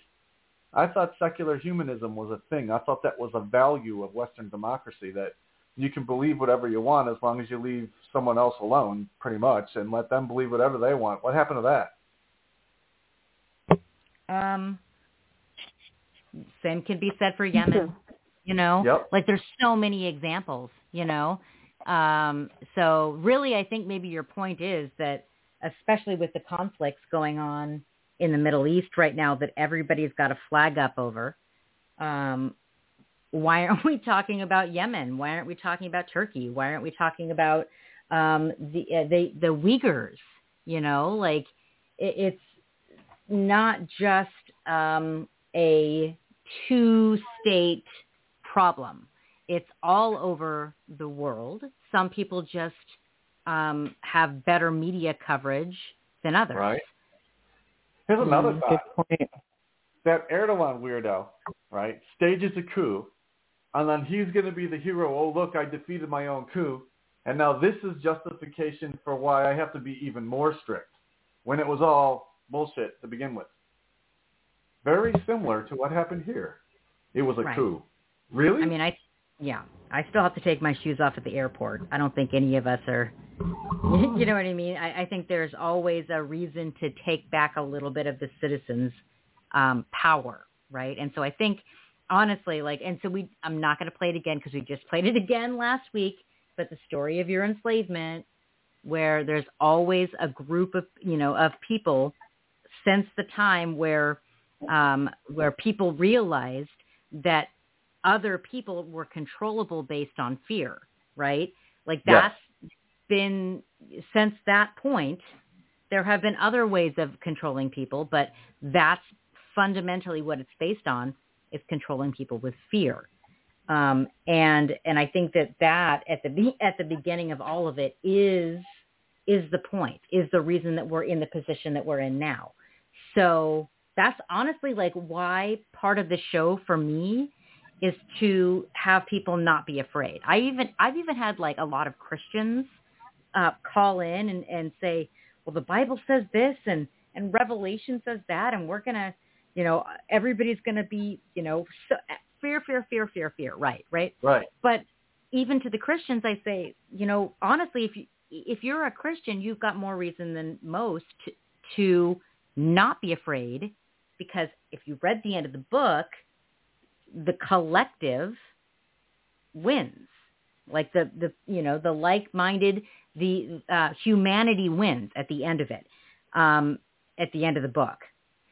So, okay, next, what are you afraid of? If that is truly what inspires you, moves you to be a Christian and to follow this set of rules, and I'm not talking about Christian the religion, I'm talking about Christian the spirituality of Christian, because again, those organizations rule with fear. Catholicism, Christianity, a lot of the mainstream Christian beliefs rule with fear. Same with Jews. Same with every major religion, where the where the majority is ruled by a minority of people. Whether you call it a government or a religion or whatever, it's still a minority of people trying to rule with fear over the majority. And so that's the mentality, like taking all of the sides out of it, that's the mentality that I think humanity needs to embrace and fight against, not even fight against, but create something different away from that, where the majority is in control of the majority, rather a small handful of people being, that can always be corrupted. That's really the end of the story, is that when a minority of people control the majority, it's a small handful of people, and it's always going to be corrupted. You can't corrupt the majority when it's in control of itself. That's a good point. Rant over.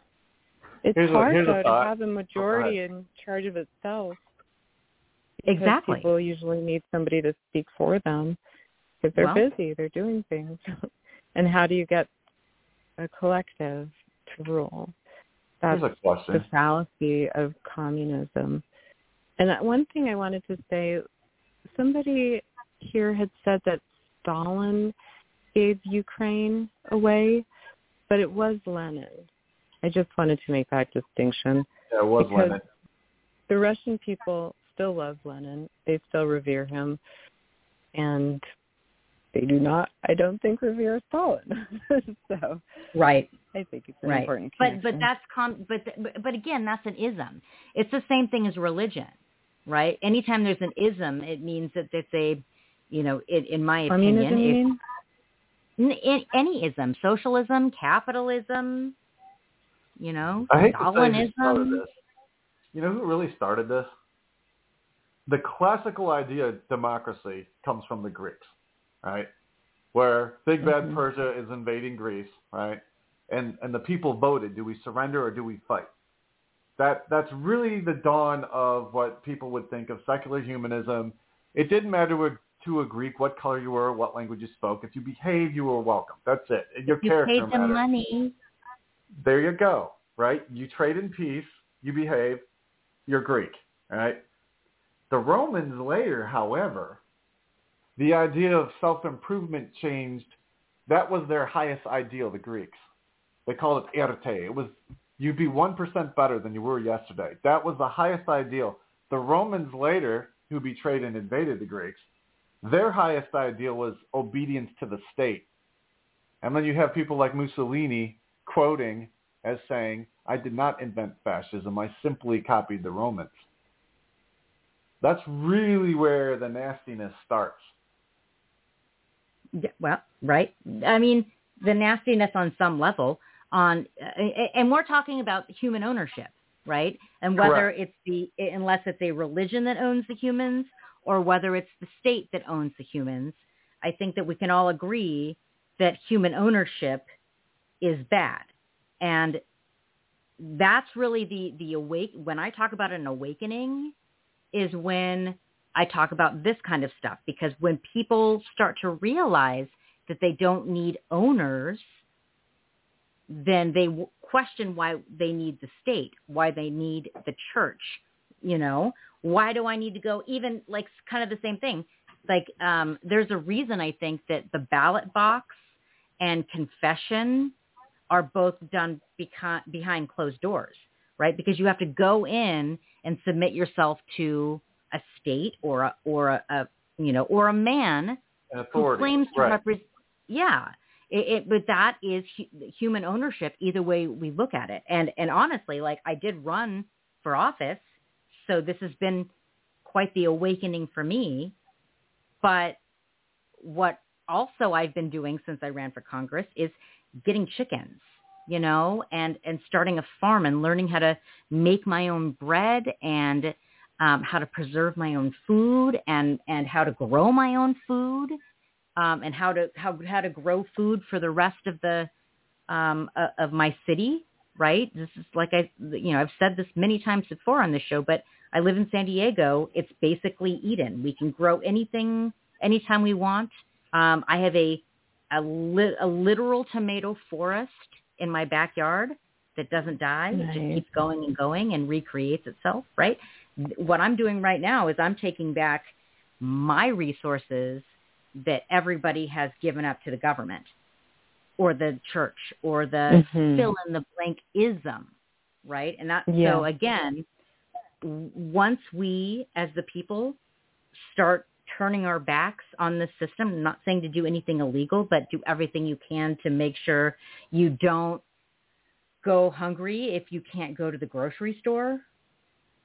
Taking back food, news, and health has been my mission, right? And and we can talk about the history of this, and we should, and how we got into this mess. But I think we should also spend time talking about how to fix it and teaching people how to fix it. And that gets a little tedious sometimes. It gets a little repetitive sometimes. But, right. But it's profound. It gets you. What else if you want to fix it, you cannot vote your way in or out of anything. You can't do it. Here's a question. Let's go back to the attitude, the Greek attitude. There's nothing better than to improve yourself. In other words, I don't need to sit around and beg whose slave should I be. Take ownership of yourself and do it. You know what I mean? So many people are like, I hate to say the word sheeple, but I will. Who's going to save me? From what? You know what I mean? Right. I need somebody to save me from this scary thing and that scary thing. The problem is the fear itself. The Greeks at the time enjoyed a golden age. The Romans heralded the dark ages with that obedience to the state crap. Are you sure we're still not in the dark ages? We are in the dark ages because we're in the British, new dark ages. The English copied Roman law. They're all proud of it, right? We copied Roman law and we're all civilized and stuff. Really? Why don't we ask the Irish about that? And then we had our own little revolution, but basically we're copying British law, only there were different, the leadership was a little different. And I do give them credit because the whole, Sparta had two kings and they kind of copied that. The great compromise with, we have a Senate and a House of Representatives, that Sparta used to have two kings. That's where they got the idea of it. So if the one got a little screwy, you had the other one to balance it out. I give the founders credit on that one. That was pretty brilliant to copy the Greeks in a lot of ways. Not 100%. They copied the Iroquois Confederacy too, but it's quite the experiment. Yes. Yes, and better than the English system. Don't forget that Alexander Hamilton sold us back to the Bank of England. Nice job. After the Revolution. We became under the thumb once again of the Bank of England, which is the predecessor of the current banking cartels that run the world right now. Oh, so basically, nice shot, Aaron Burr, right? I heard personally that Hamilton was a nice guy to be around, and Aaron Burr wasn't. Like, kind of gruff, but at the same token, you can't really judge a book by its cover, can you? Well, and here he is being worshipped in this musical, whereas Andrew Jackson, who tried to have independence from the Bank of England, is vilified in the musical Bloody, Bloody Andrew Jackson. Like, what? I'll just put on my tinfoil hat right now and say, wow, the musical industry is not immune from being a tool of propaganda.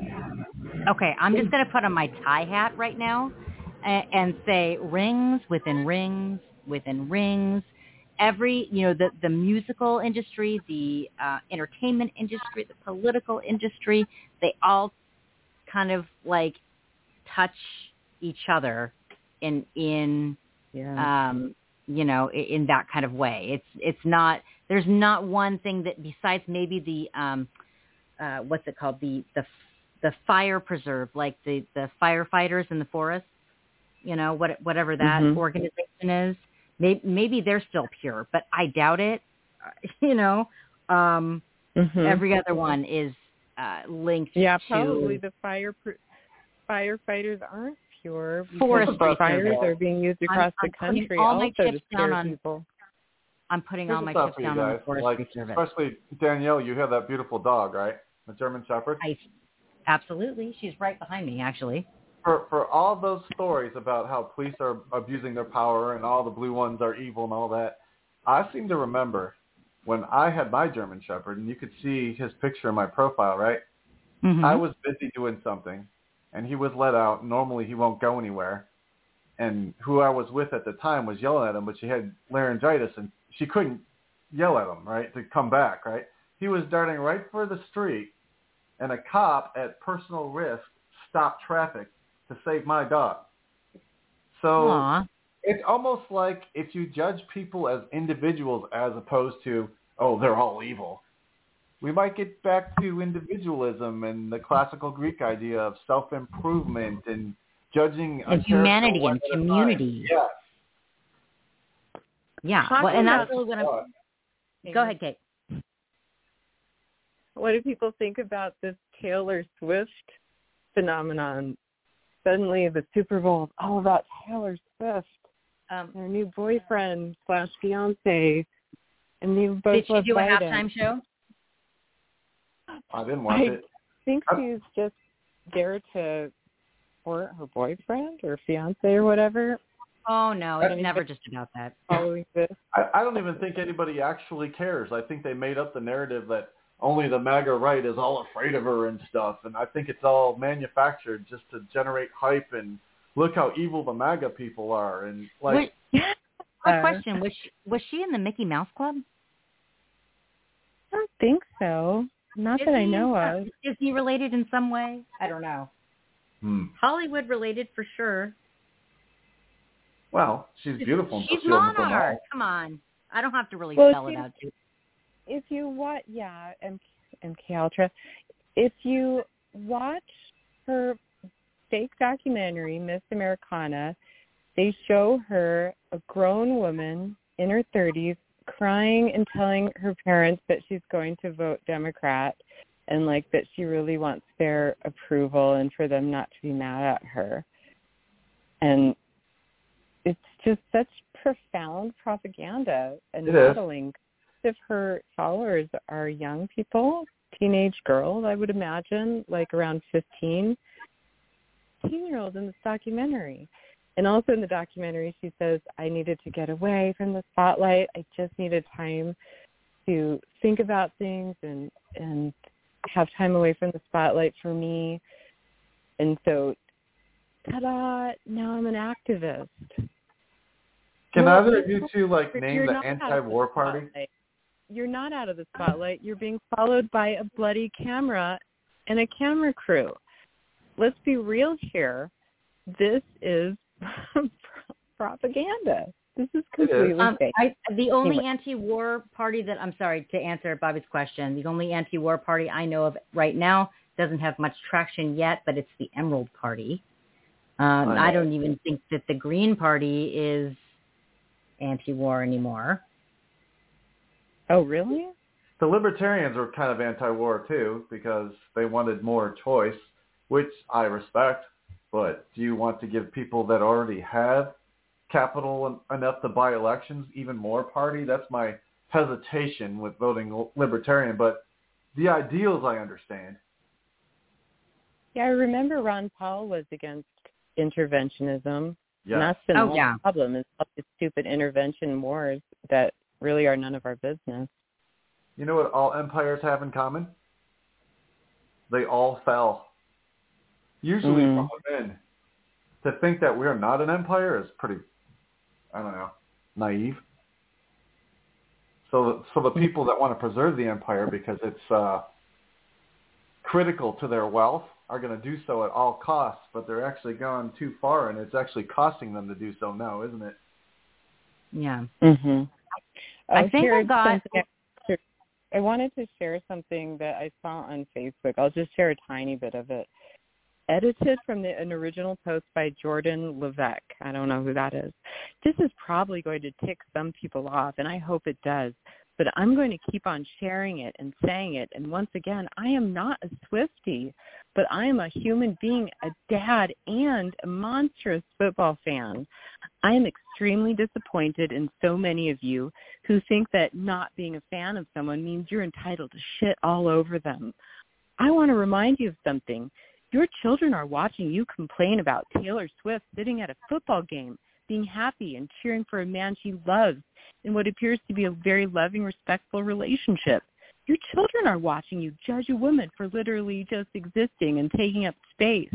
And you know what? Miss Swift has won 324 awards.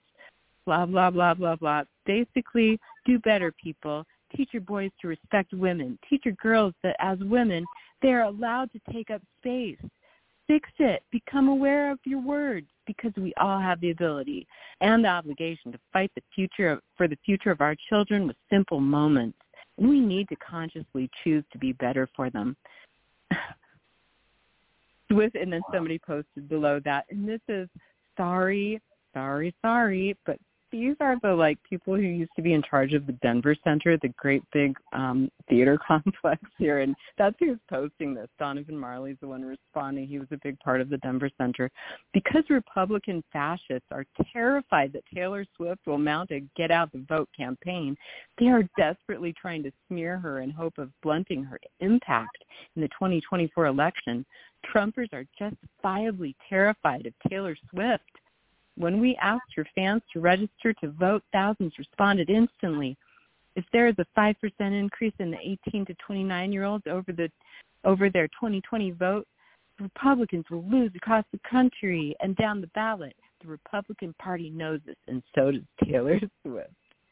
What? Wow, I got a question for that guy. If he's into strong women, then he should truly be outraged at what happened to Gina Carano then, shouldn't he? Oh, yes. Good point. But that's okay, because Disney has gone so far and committed so much fraud, and they're in so much trouble.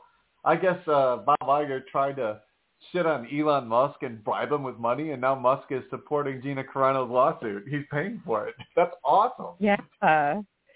Yes, that's excellent. It's like, what is convenient? It's convenient to believe all women when they're women that we want to promote.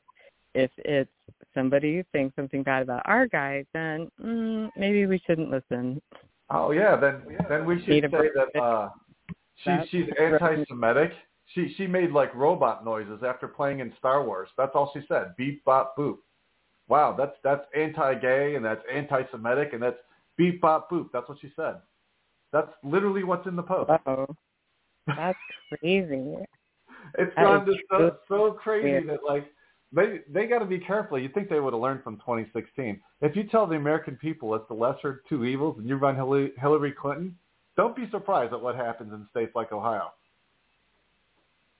You know, the ones that you absolutely need. Yep. Yeah. California and Colorado are both states that don't really matter in the political fair of things when it comes to, like, we're not going to move any kind of needle in these very captured states by the Democrats. And so, you know, I guess voting as a strategic thing is kind of off the table for states like us, especially like Colorado right now, like coming out in the lead with the whole, no, we just hate Trump. Even California was like, whoa, we can't, we can't really keep him off the ballot. You know, that was California being like, oh, sorry, Colorado, I can't do it, right? Now, that doesn't mean... California is super corrupt. Two states they absolutely need to win is Ohio and Florida. How's that looking? Well, I mean, Florida's definitely Trump. I don't know. Ohio will go for whoever, whoever is best for their wallets. And like, yeah, I mean, you got these people, all MAGA people, horrible, awful people. Let me bring up my dad for a second. He did 4 tours in Vietnam on purpose. He's got 7 medals. He was a decorated cop. He's got a Bronze Star that you only get for bravery. But because he picked Trump over Hillary Clinton, he's just a MAGA person. He's just some slob that sits on a couch and, eats a bunch of crap all day and drinks moonshine and just shoots his gun just to shoot. No. Yeah. No. That narrative, I don't understand that narrative at all. It's almost like we've gotten away from individualism. Well, right. That definitely. But I think individualism is like putting everybody in little boxes. What we are facing, I think, right now is the height of cancel culture, that if you don't believe the way that I believe, correct, we want your family to starve. Like, that's the kind of warfare that we're up against now. But what is that about? I mean, cancel culture is being used as a tool of potentially a totalitarian state or a push for totalitarianism. For sure. That's my argument. Like the social, what is it called in China? Social credit system? Yeah, something like that. But yeah, I follow you. You know what's funny about China? One other thing I wanted to mention. Oh, go ahead. Sorry. Something I wanted to mention that I was watching. Sometimes I follow this guy on YouTube called Dr. Todd Grande. I try not to because he started doing darker and darker stuff, but he's a psychiatrist or a psychologist, and he analyzes stuff that's in the news, mostly true crime. But then he analyzed Joe Biden having those documents and the DOJ report. So basically, sounds like he's saying that Joe Biden is being excused from culpability because of he's an elderly man with a poor memory. So he's got cognitive issues, so he can't be responsible for what he's done. But, like, if that's what the judge is arguing, then this should not be the president. How come people aren't more outraged about this? Is this not the weirdest thing you've ever heard of? Yeah. Bobby, 1 second. I believe that this is the reason, not the only reason, but one of the reasons they put in a geriatric unit at Guantanamo. But go ahead, Bobby. No, I was just thinking about China because someone said the word China. Remember how we were supposed to be all afraid of them too, and China's going to take over, and let's go to war with China and all that? China has problems right now. You remember that one-child rule that they came up with in the 70s? China's got way too many elderly and not enough young people to take care of them. China has more problems than they ever have had in their history. That's a huge problem. There are not enough people in the workforce. There are too many old people because people aren't starving like they once were there, but that one-child policy really is not helping anything. Not as of today, not as of 2024. Did they change that? I'm sure they had to have because, I mean, I've heard that young people are stop quitting their jobs and trying to take care of who they can, and the president's begging them, please come to work and all that. and it's a hostile place to try to work, and China is not like this huge threat that everyone wants to think it is. Also, they have organ harvesting camps with the Uyghurs, but go ahead. Oh, and they have concentration camps for those that they don't like, but if Disney happens to be filming Mulan over there, that seems to be okay. We want diversity and inclusion unless we agree with China and we're trying to get into their audience. Then it's okay to have concentration camps. See how that works? The hypocrisy? Yeah. Kate, did you want to add something?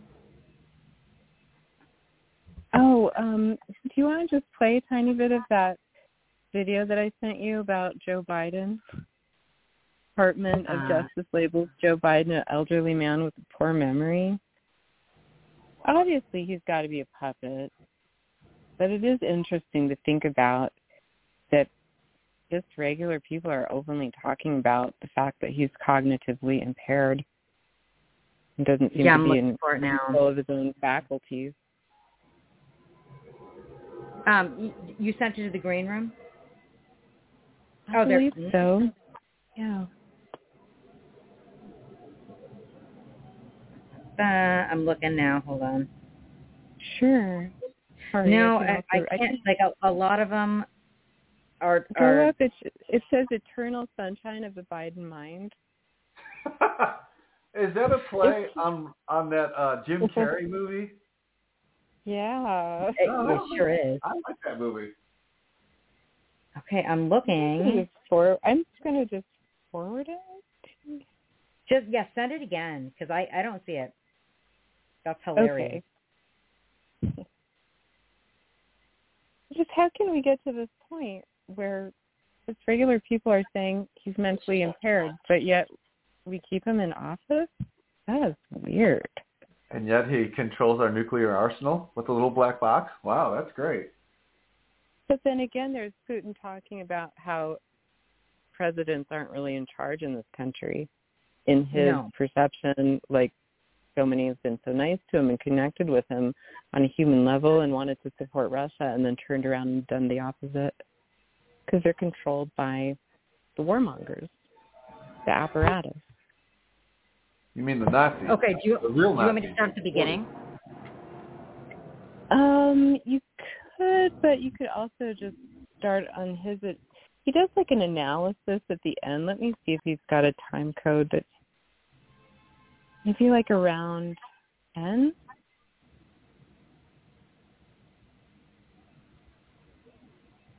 And I'm sorry if this is not a great place to start.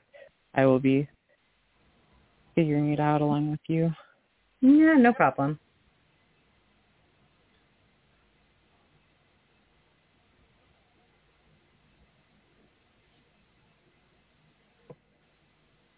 Uh-oh. Silence is not golden in a radio show, huh? Well, I could put on a commercial, but I'm a terrible producer. No, you're not. I think you're awesome. Well, I think I'm a good host. I'm a terrible producer. I think you're one of the greatest people that I happen to have on my Facebook list, to be honest with you. Oh. I'm kind of appalled at the stupid reasons that people block you. It's like, so you disagree with one thing. Let's just throw out masks. And, like, you've been buddy-buddy for years, and then all of a sudden you block somebody. Yeah. I mean, I can think about maybe 4 or 5 people I've ever blocked. And the one guy, all I said was, "Hi, how are you?" And he kept making cat noises, and I don't know why it annoyed me that day, but that's one. Like, the stupid reasons. It's supposed to be a secular nation. We're not supposed to agree. We're supposed to have debates, and we're supposed to get along at the end of the day. I don't understand. I just don't understand. Why would you do it to Danielle, who actually ran for Congress and challenged the deep state? Those people are sitting on their ass, watching something ridiculous on TV. Who knows what? Mainstream news, probably. We'll call that fantasy programming. Like, I just don't understand. Like, can't you have respect? I don't have to, like, love every single cop. Like, the guys who strangled the dude in New York selling cigarettes illegally, whatever, and they strangle him to death. I don't have to love those cops. But why can't I have respect for the one that saved my dog? He went out of his way, personal risk, to save my dog. Bobby, they've also released body cam footage of that, showing that they were doing a being not on his neck but on his shoulder when you looked at footage from a different angle, and that was actually a part of their training manual, and that nobody in their organization was standing up for these guys. They're like saying, look at this other footage. He's actually doesn't have his neck on this man's head or neck. He doesn't have his knee on his neck. Sit there and say, use your body cam or you lose your job. Just turn your cam on.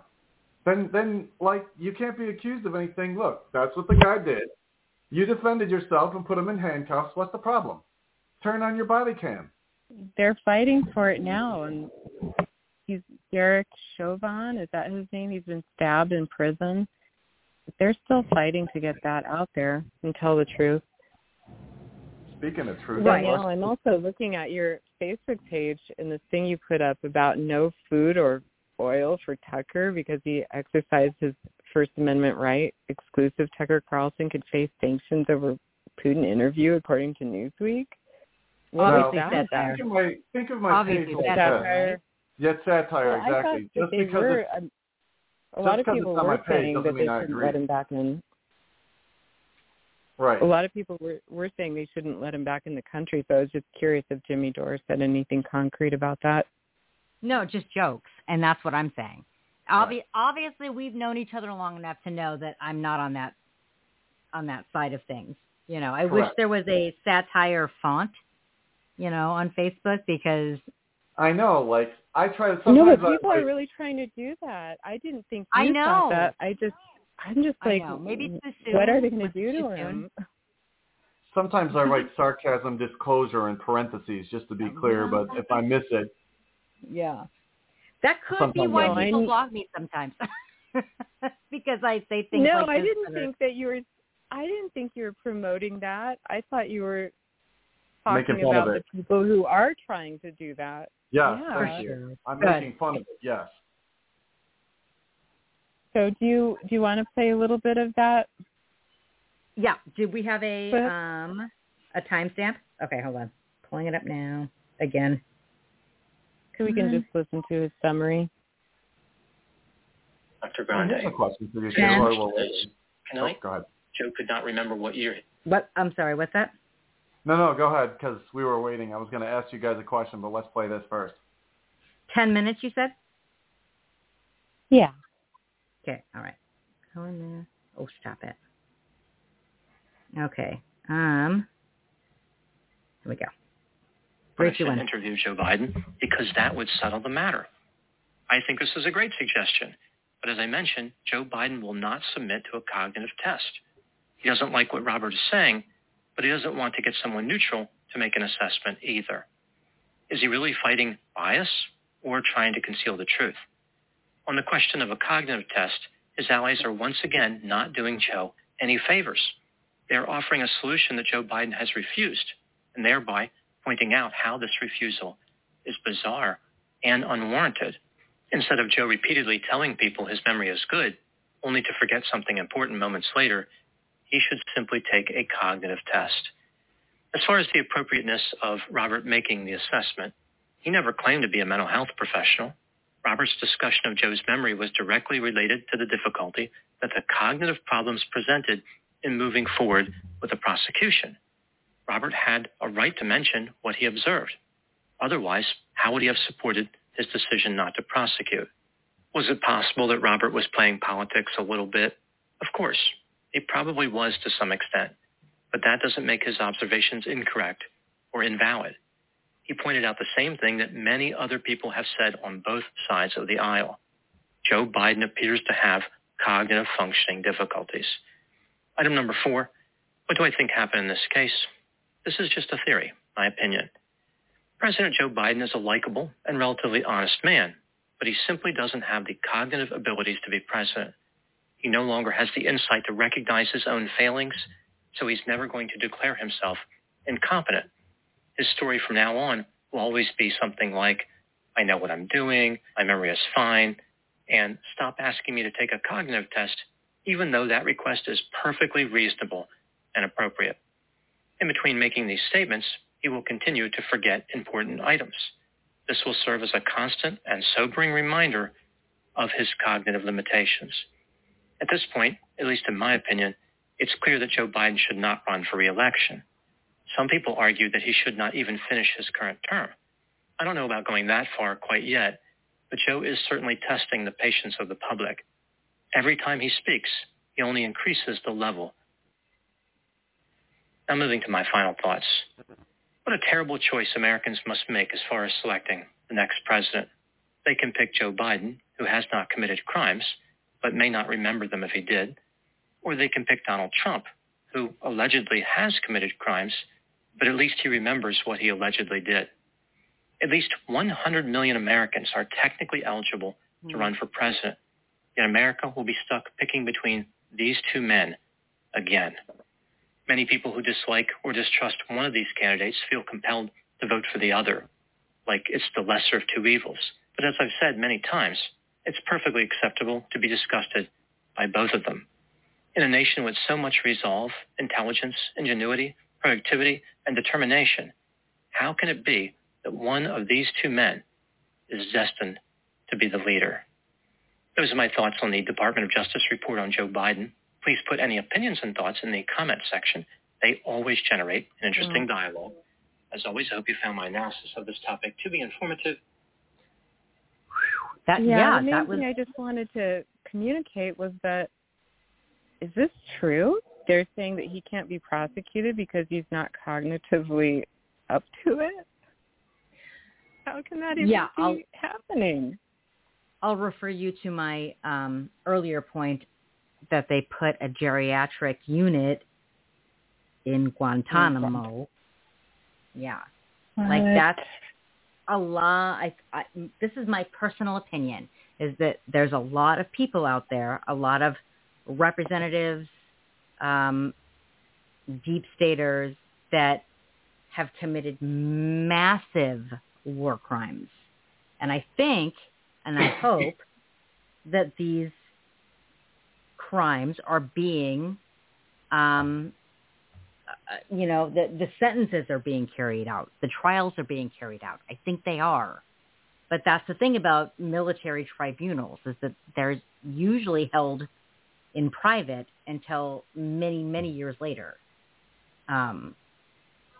So if we're talking about the government, do I have faith in the government? No. Do I think there is a plan that's in motion? I think so.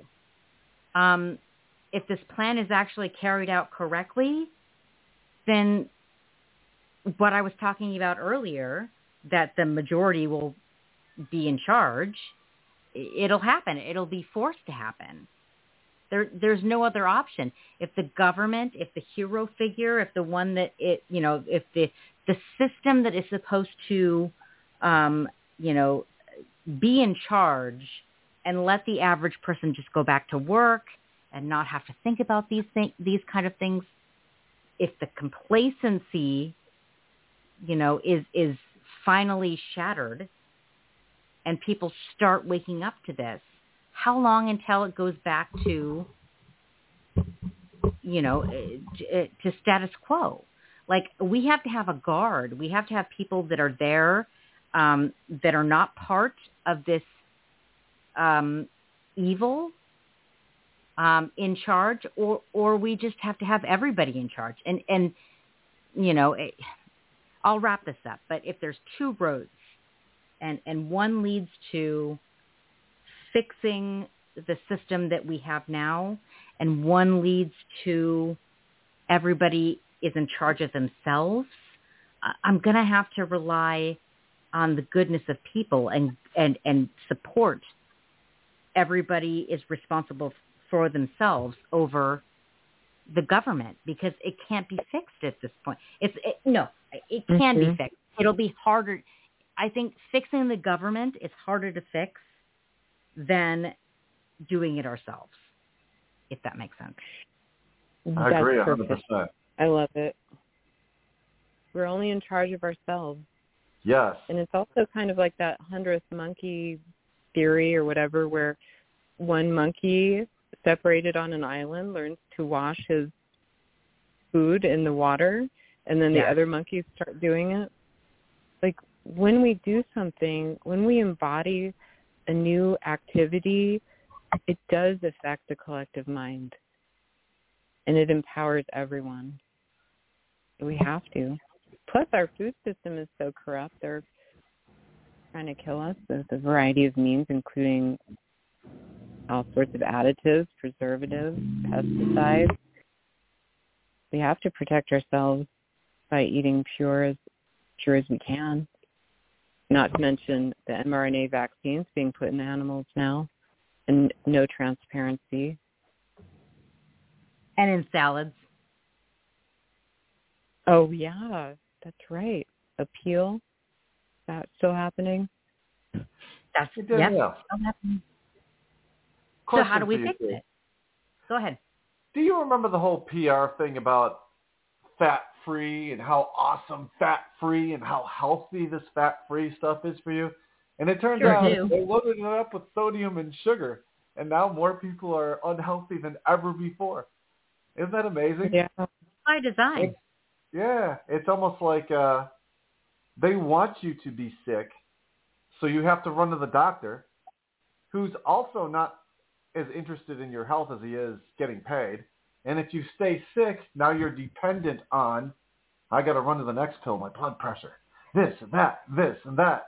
Oh, I stopped taking this one. Now I got to run and get that one. And why do I have stomach problems now? I'm only on 50 pills. Mm-hmm. You know? Yeah.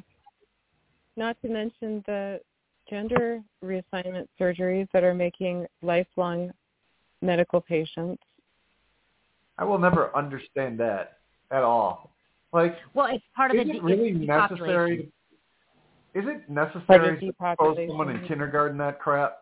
Really? Yes. Depopulation. Kindergarten. That's when you can mold their mind. What happened the to world's us up overpopulated, right? Satire. You're right. Mm-hmm. You know, did the government change the diapers and hold the baby when it had colic? Did the government bond with this child? Who's really the authority? Yeah, the government wants that go colicky baby to die. Say that again? The government wants the baby to die? In Bobby's explanation there, that did the government hold the colicky baby, change the diaper? No, the government makes it very clear that they wanted that baby to die, right? They wanted, a depopulation agenda, and anything other than that, obviously they don't care about, but they are pushing it by any means necessary, this depopulation agenda. Whether it is, oh, you can't afford a baby, so abort it, or that baby was born, that baby needs to cut off its genitalia. I'm almost wondering if it's more about slavery than it is. I mean, it's hard to profit from a corpse. Always about slavery. Right. If you can't even think, if you think you're free, you're already a slave. You're hopelessly enslaved if you already think you're free. I don't know. Like, if you kill somebody, I mean, that's it. They can't stock your shelves. They can't manicure your lawn. They can't clean your toilets. They got to have some cognitive. If I kill everybody, then I have to clean my own toilet. Can't have that. But Bobby, if you just have a limited number of slaves, just enough slaves to clean your toilet. Oh, the obedient ones. Mm-hmm. Yeah, you don't want the riffraff hanging around. You don't want them getting too many ideas. Or what if you could make a machine that'll clean your toilet? That's even better. There you go. Maybe that's part of what the depopulation is about, letting the machines have a turn. Then they have to start thinking, well, wait a second. If people don't have to do that manual labor anymore and their quality of life goes up, they might start thinking for themselves. Yeah, exactly. Because they cleaning the toilet. Uh-huh. I made a whole YouTube video about that. Or if they're not eating a bunch of pesticides, they might start thinking clearly. But then again, feel free to agree. You remember that Hollywood strike over AI? Yes. Well, perhaps if those writers formerly didn't produce crap, it wouldn't matter. If an AI produces a better story than a story group, I mean, it's kind of like people like me are just working to survive and take care of their loved ones. you're watching these people complain that AI is writing our stories, and you're thinking, half the time when I watch an AI write a story, it's better. Oh, come on. I mean, like take I don't the know Star Wars about sequel that. trilogies, for example. Like, you watch Luke in 1977. He's willing to help Princess Leia no matter what. We got to help her. They're going to execute her. Well, we got to help her no matter what. Just jump in there and help people. And then you watch The Last Jedi. Didn't they kill for a whole planet? Yeah, but you watch The Last Jedi, Yeah, and it's like, get away from me. I don't want to help you. I don't want to do. Who is this guy? Somebody wrote that, and it passed like through all your story group, and then you wonder why people are willing to accept AI writing things.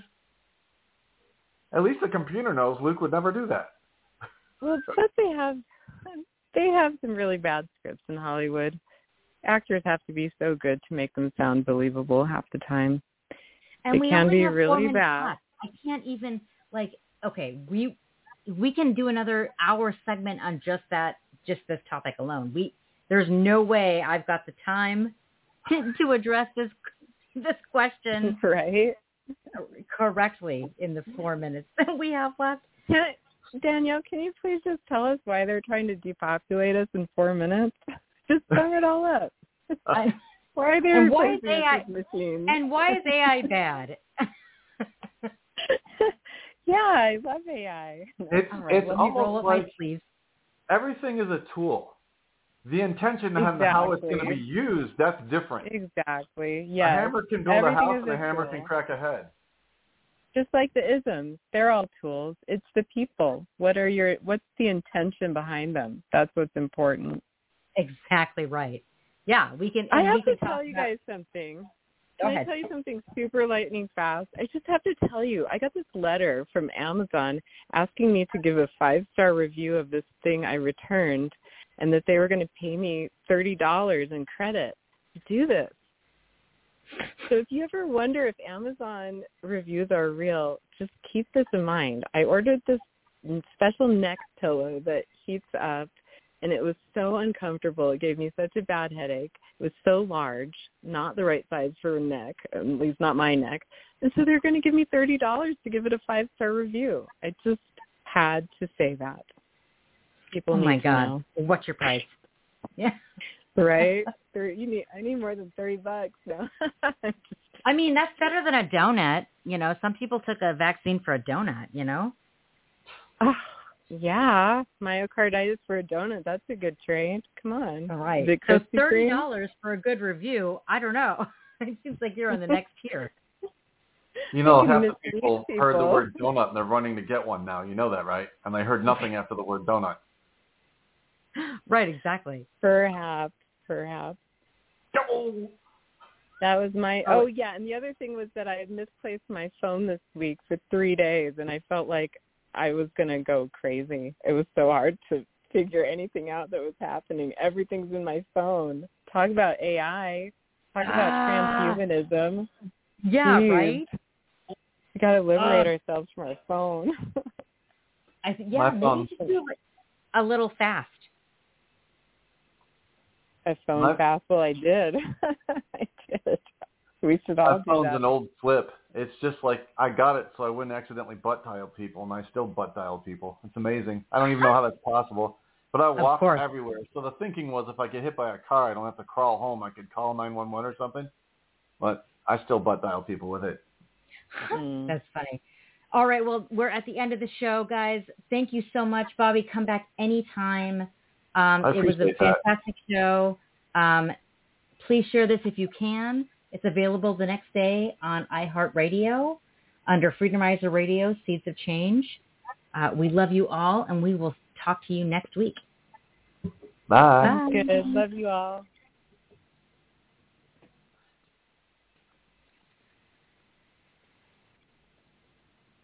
With the Lucky Land Slots, you can get lucky just about anywhere.